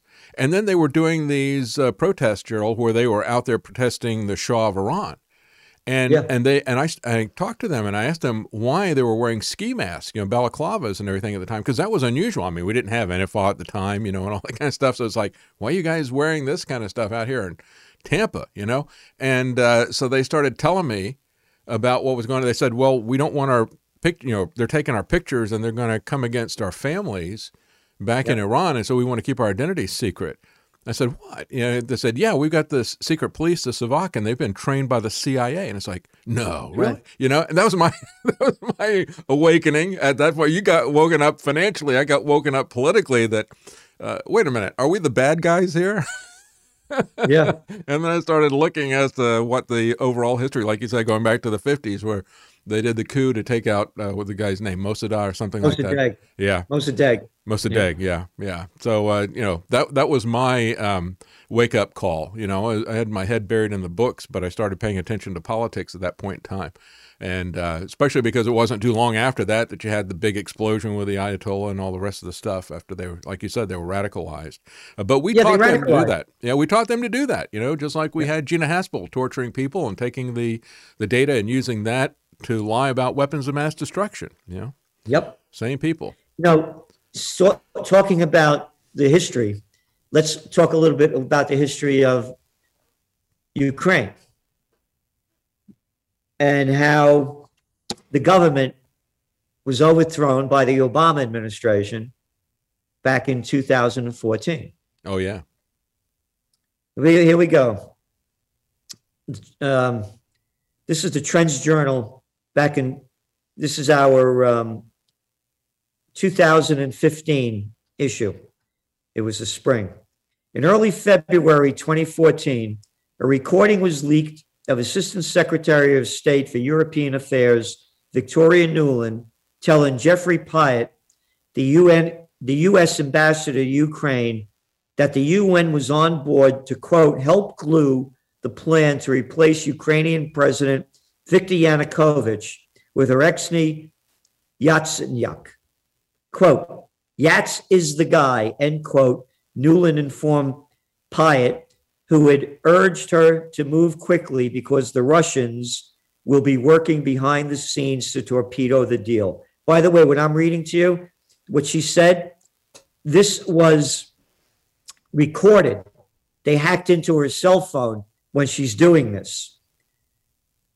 And so Yats is the guy, Nuland informed, and then Pyatt, who urged her to move quickly because the Russians will be working behind the scenes to torpedo the deal. F-U, that's not what she said. She actually said the word, to the EU. Nuland told Pyatt. Exactly, he responded. Shortly thereafter, Yanukovych was overthrown and Yats became president. Ukraine agreed to Nuland's demand to make, quote, a new deal with the IMF, which is, quote, necessary for the long-term economic health of the country. Yet the new Western-leaning Kiev government did not respond to Russian-speaking Ukrainians in the east and south who voted Yanukovych into office. 1 year later, this is when we wrote this, Ukraine is racked by civil war and in depression. The U.S. and EU blame Russia for the destabilization because of the support of the Ukrainian separatists. And as punishment, the U.S. pushed the EU to impose trade sanctions against Russia. Russia retaliated with trade sanctions against Europe. Nuland's call went viral at the time, and the U.S. blamed Russia for tapping the line, and Nuland kept her job despite criticism from world leaders like former German Chancellor Angela Merkel. Okay? Nobody talks about it. That's right. This is all in the Trends Journal. So now I want to make what happened clear here. The United States overthrew the government. Victoria Nuland, you know who her husband is? What? No, I don't remember. Robert Kaplan. Yeah, okay. A neoconservative. Yeah. The War Party. Yep, the war party. That's right. So this is what's going on now. People don't know the history of what happened there. And Russia did not invade Crimea. It's a total lie. It was reported as that 2 days ago in CNBC. Their fleet was in Crimea. Crimea had a vote. Over 80% of the people turned out to vote. Over 95% voted not to be part of Ukraine. Yeah. And Crimea was only part of Russia, since about 1735? Yeah, I talked about that at the time. I remember I said, hey, they've been a part of Russia as long as America's been around. Yeah. Yeah, I know.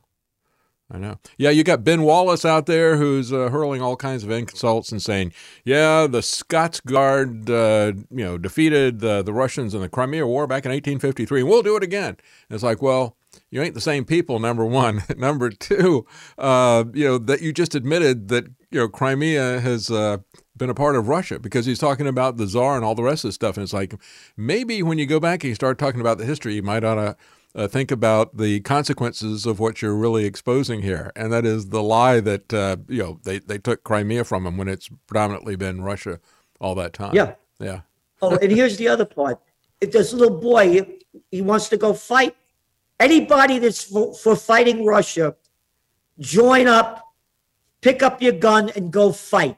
Yeah. Don't send everybody else. You send yourself, you send your wife, and you send your kids. You go. Or else shut your damn mouth. I want peace. And the person I think of when I think about that is Lindsey Graham. He loves to tell us that he's in the National Guard or what. Well, go put your uniform on and you go fight, because there hasn't been a war that he doesn't want to send you and your kids to fight and die in, but not one that he's going to go to. I mean, look at that slob Bernie Sanders is shooting his mouth off too. Oh yeah. Can you imagine that guy getting in a fight? These are the kind of guys when I grew up. You're from Brooklyn. I was from the Bronx. These are the kind of guys who used to get in fight with when they get nasty with you and they try to give you crap to you. These are little cowards. They're little cowards. They want to go to war. Go lead the charge. Yeah, that's right. And what else did this guy say about what were you saying that he said about what now? I'm sorry. Oh, Ben Wallace. Oh, yeah, Ben Wallace. He's the defense minister of the UK. He's throwing out all kinds of, we'll take care of them, and they don't have a chance. He said, my favorite one was he said that Putin had gone full Tonto. I thought, what are we talking about here? And then that was a reference to the Lone Ranger in Tonto. Just calling him a stupid follower. I don't know who the stupid follower is in this conversation, but I think it probably is Ben Wallace. So here's what we do. If that's what they believe, I believe that Mexico should get back Texas and Arizona. Yeah. And what else? California, right? And that was Mexico's. The United States stole it from them. Yeah. Not a long time ago. That's right. So if you guys are saying this crap, go back. Mexico, take over Texas, take over, get Arizona back, get California, all the places that the United States took from you. It's yours. And I think we let Russia put missiles in Cuba, right? Because that's essentially what we're talking about here. There are forward bases in Ukraine and in Georgia. That was what they were concerned about with the Cuban Missile Crisis. You can't put those missiles that close to us. Well, if we're going to, play that game with NATO, let's just reciprocate and say, okay, we're going to go into Ukraine and into Georgia. We're going to make them NATO, but you can put your missiles in Cuba. How about that? Yeah. They're not going to do that. And that's what people forget. The Cuban Missile Crisis was that America had, missiles aiming. They were in Turkey and in Italy, shooting in that could have hit Russia. Yeah. And then Russia said, pull these things out of here. And it was Kennedy was smart enough to say, okay, we got a deal. That's right. Yeah. We pull yours out of Cuba. We pull ours out of Turkey. Okay, fine. That's right. Yeah. I'll never forget that. I was in the 10th grade and I remember it. And I was so surprised that our history teacher wasn't talking about that, what happened that day. Yeah. They never talked about it. Yeah.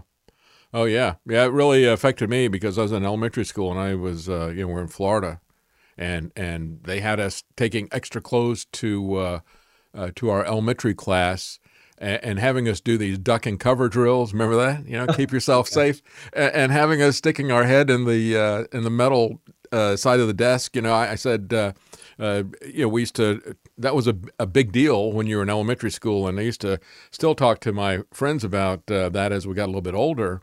You got into junior high school, and we're talking about that, and I said, so what was that about? Was that so they could at least have some dental records maybe left over so they could figure out what's the point of sticking your head in a metal desk? I mean, it was crazy, but it really was. And again, these are the same, but these are the same lunatics that made up the crap. Stand 6 feet apart. Yeah, that's right. Social distance. That's right.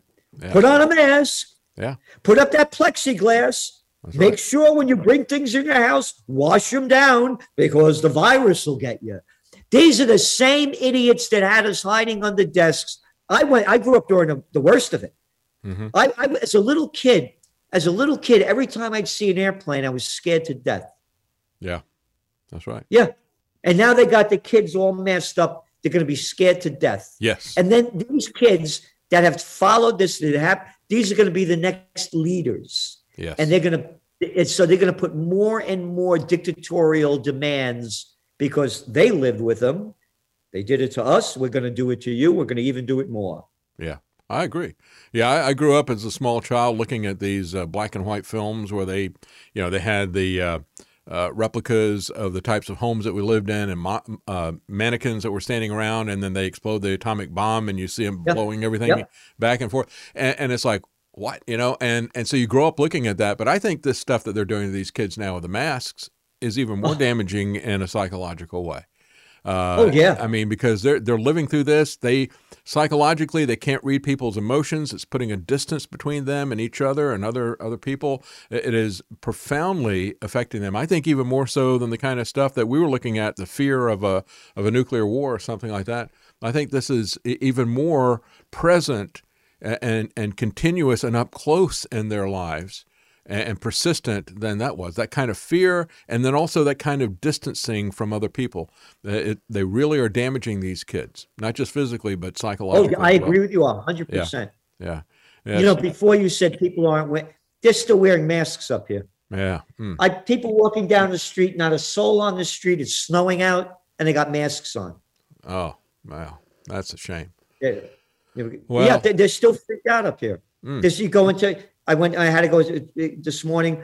I went to Hannaford's because I needed to do my papers. And there's a sign on, put on your mask. We have demand a mask. I went to a restaurant last night, had to walk in with your mask. But of course, as you know, when you walk in with the mask, when you sit down, the virus doesn't hit you at table length. You know that. That's right. Yeah.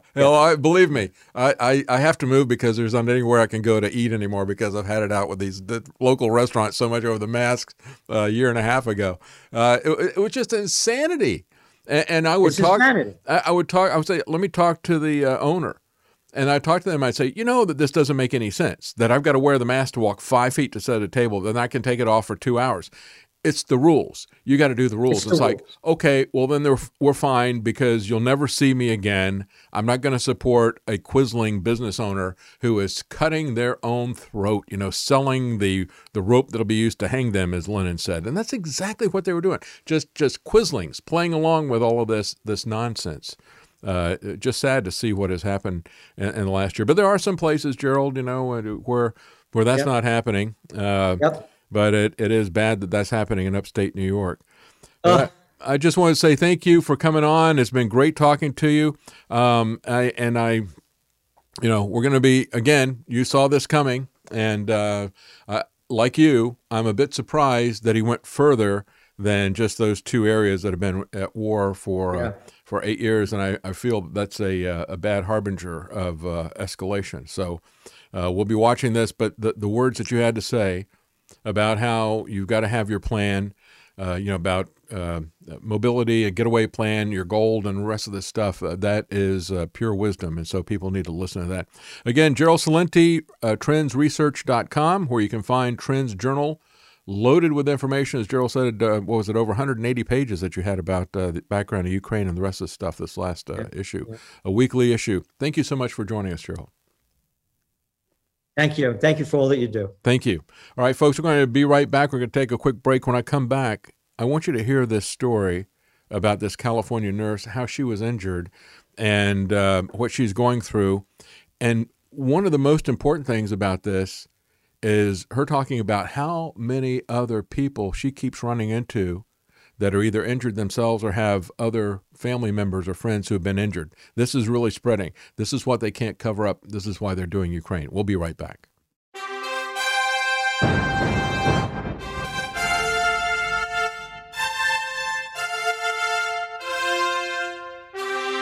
The common man.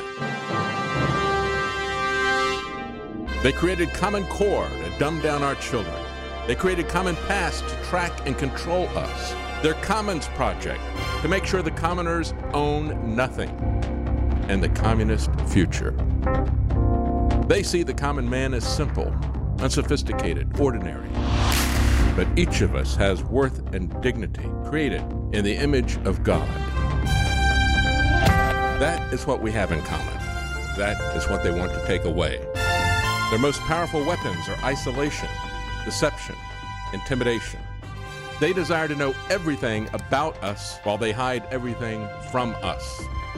It's time to turn that around and expose what they want to hide. Please share the information and links you'll find at thedavidknightshow.com. Thank you for listening. Thank you for sharing.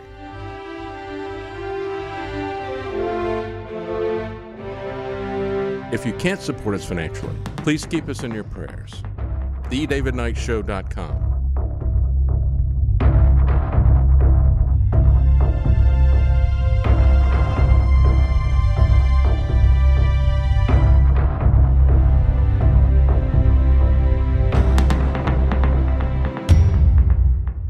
And I want to say thank you to some other people who've left tips on Rockfin.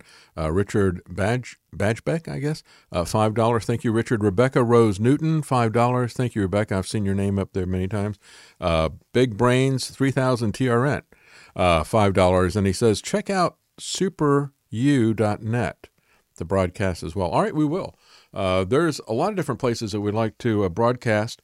We're just having problems right now with our bandwidth is so low. We're having trouble getting up our archives to the 4 video channels that we put up, BitChute, Odyssey, YouTube, and Rumble. But if we can get moved and, we have a place that we're looking at that has fiber, we'll be able to do that type of thing. Before we run out of time, I just want to go over the story of this nurse, and it's important that we do that. I give you the statistics. I talked about the German insurance company saying, hey, look, we've got a database of 11 million Germans, and this is alarming. This is completely different from what you're talking about. We're looking at about 13, 14 times the number of people injured with this, and we're just talking about the first half of 2021. We're not looking at the second half, which is where we would think that we'd see more of this happening. And so we can look at statistics like that. But as Stalin said, 1 million people dying is a statistic, and yet one person is a tragedy. So we need to also look at the personal stories. This is a personal story of a California nurse, Krista, a career nurse, mother of 3. Until recently, she was healthy, 49-year-old, who used to run up to 30 miles a week, had no pain, was taking no medications. She said, I woke up every morning with the excitement of taking on a new day.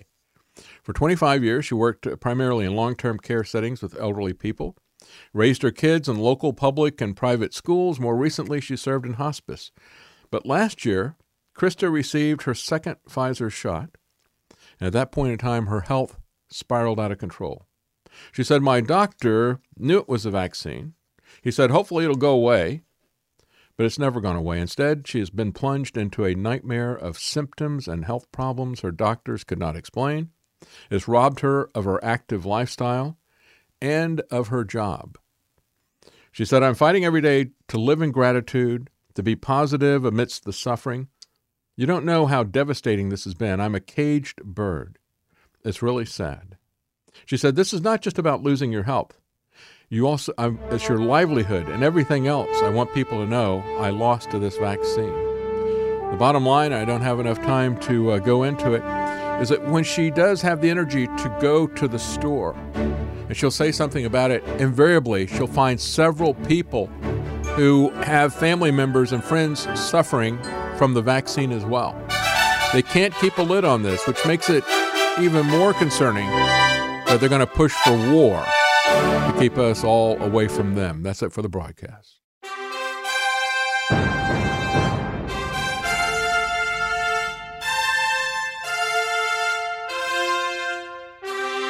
The common man.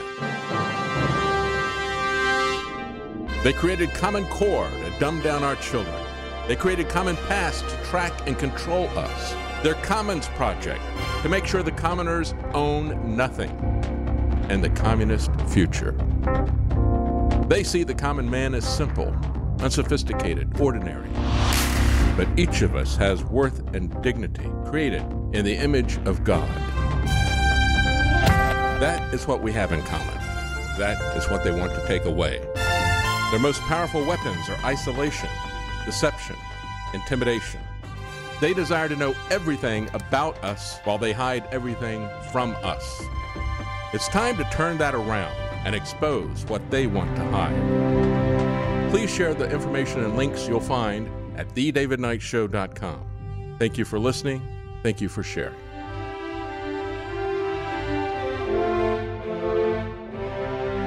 If you can't support us financially, please keep us in your prayers. thedavidknightshow.com.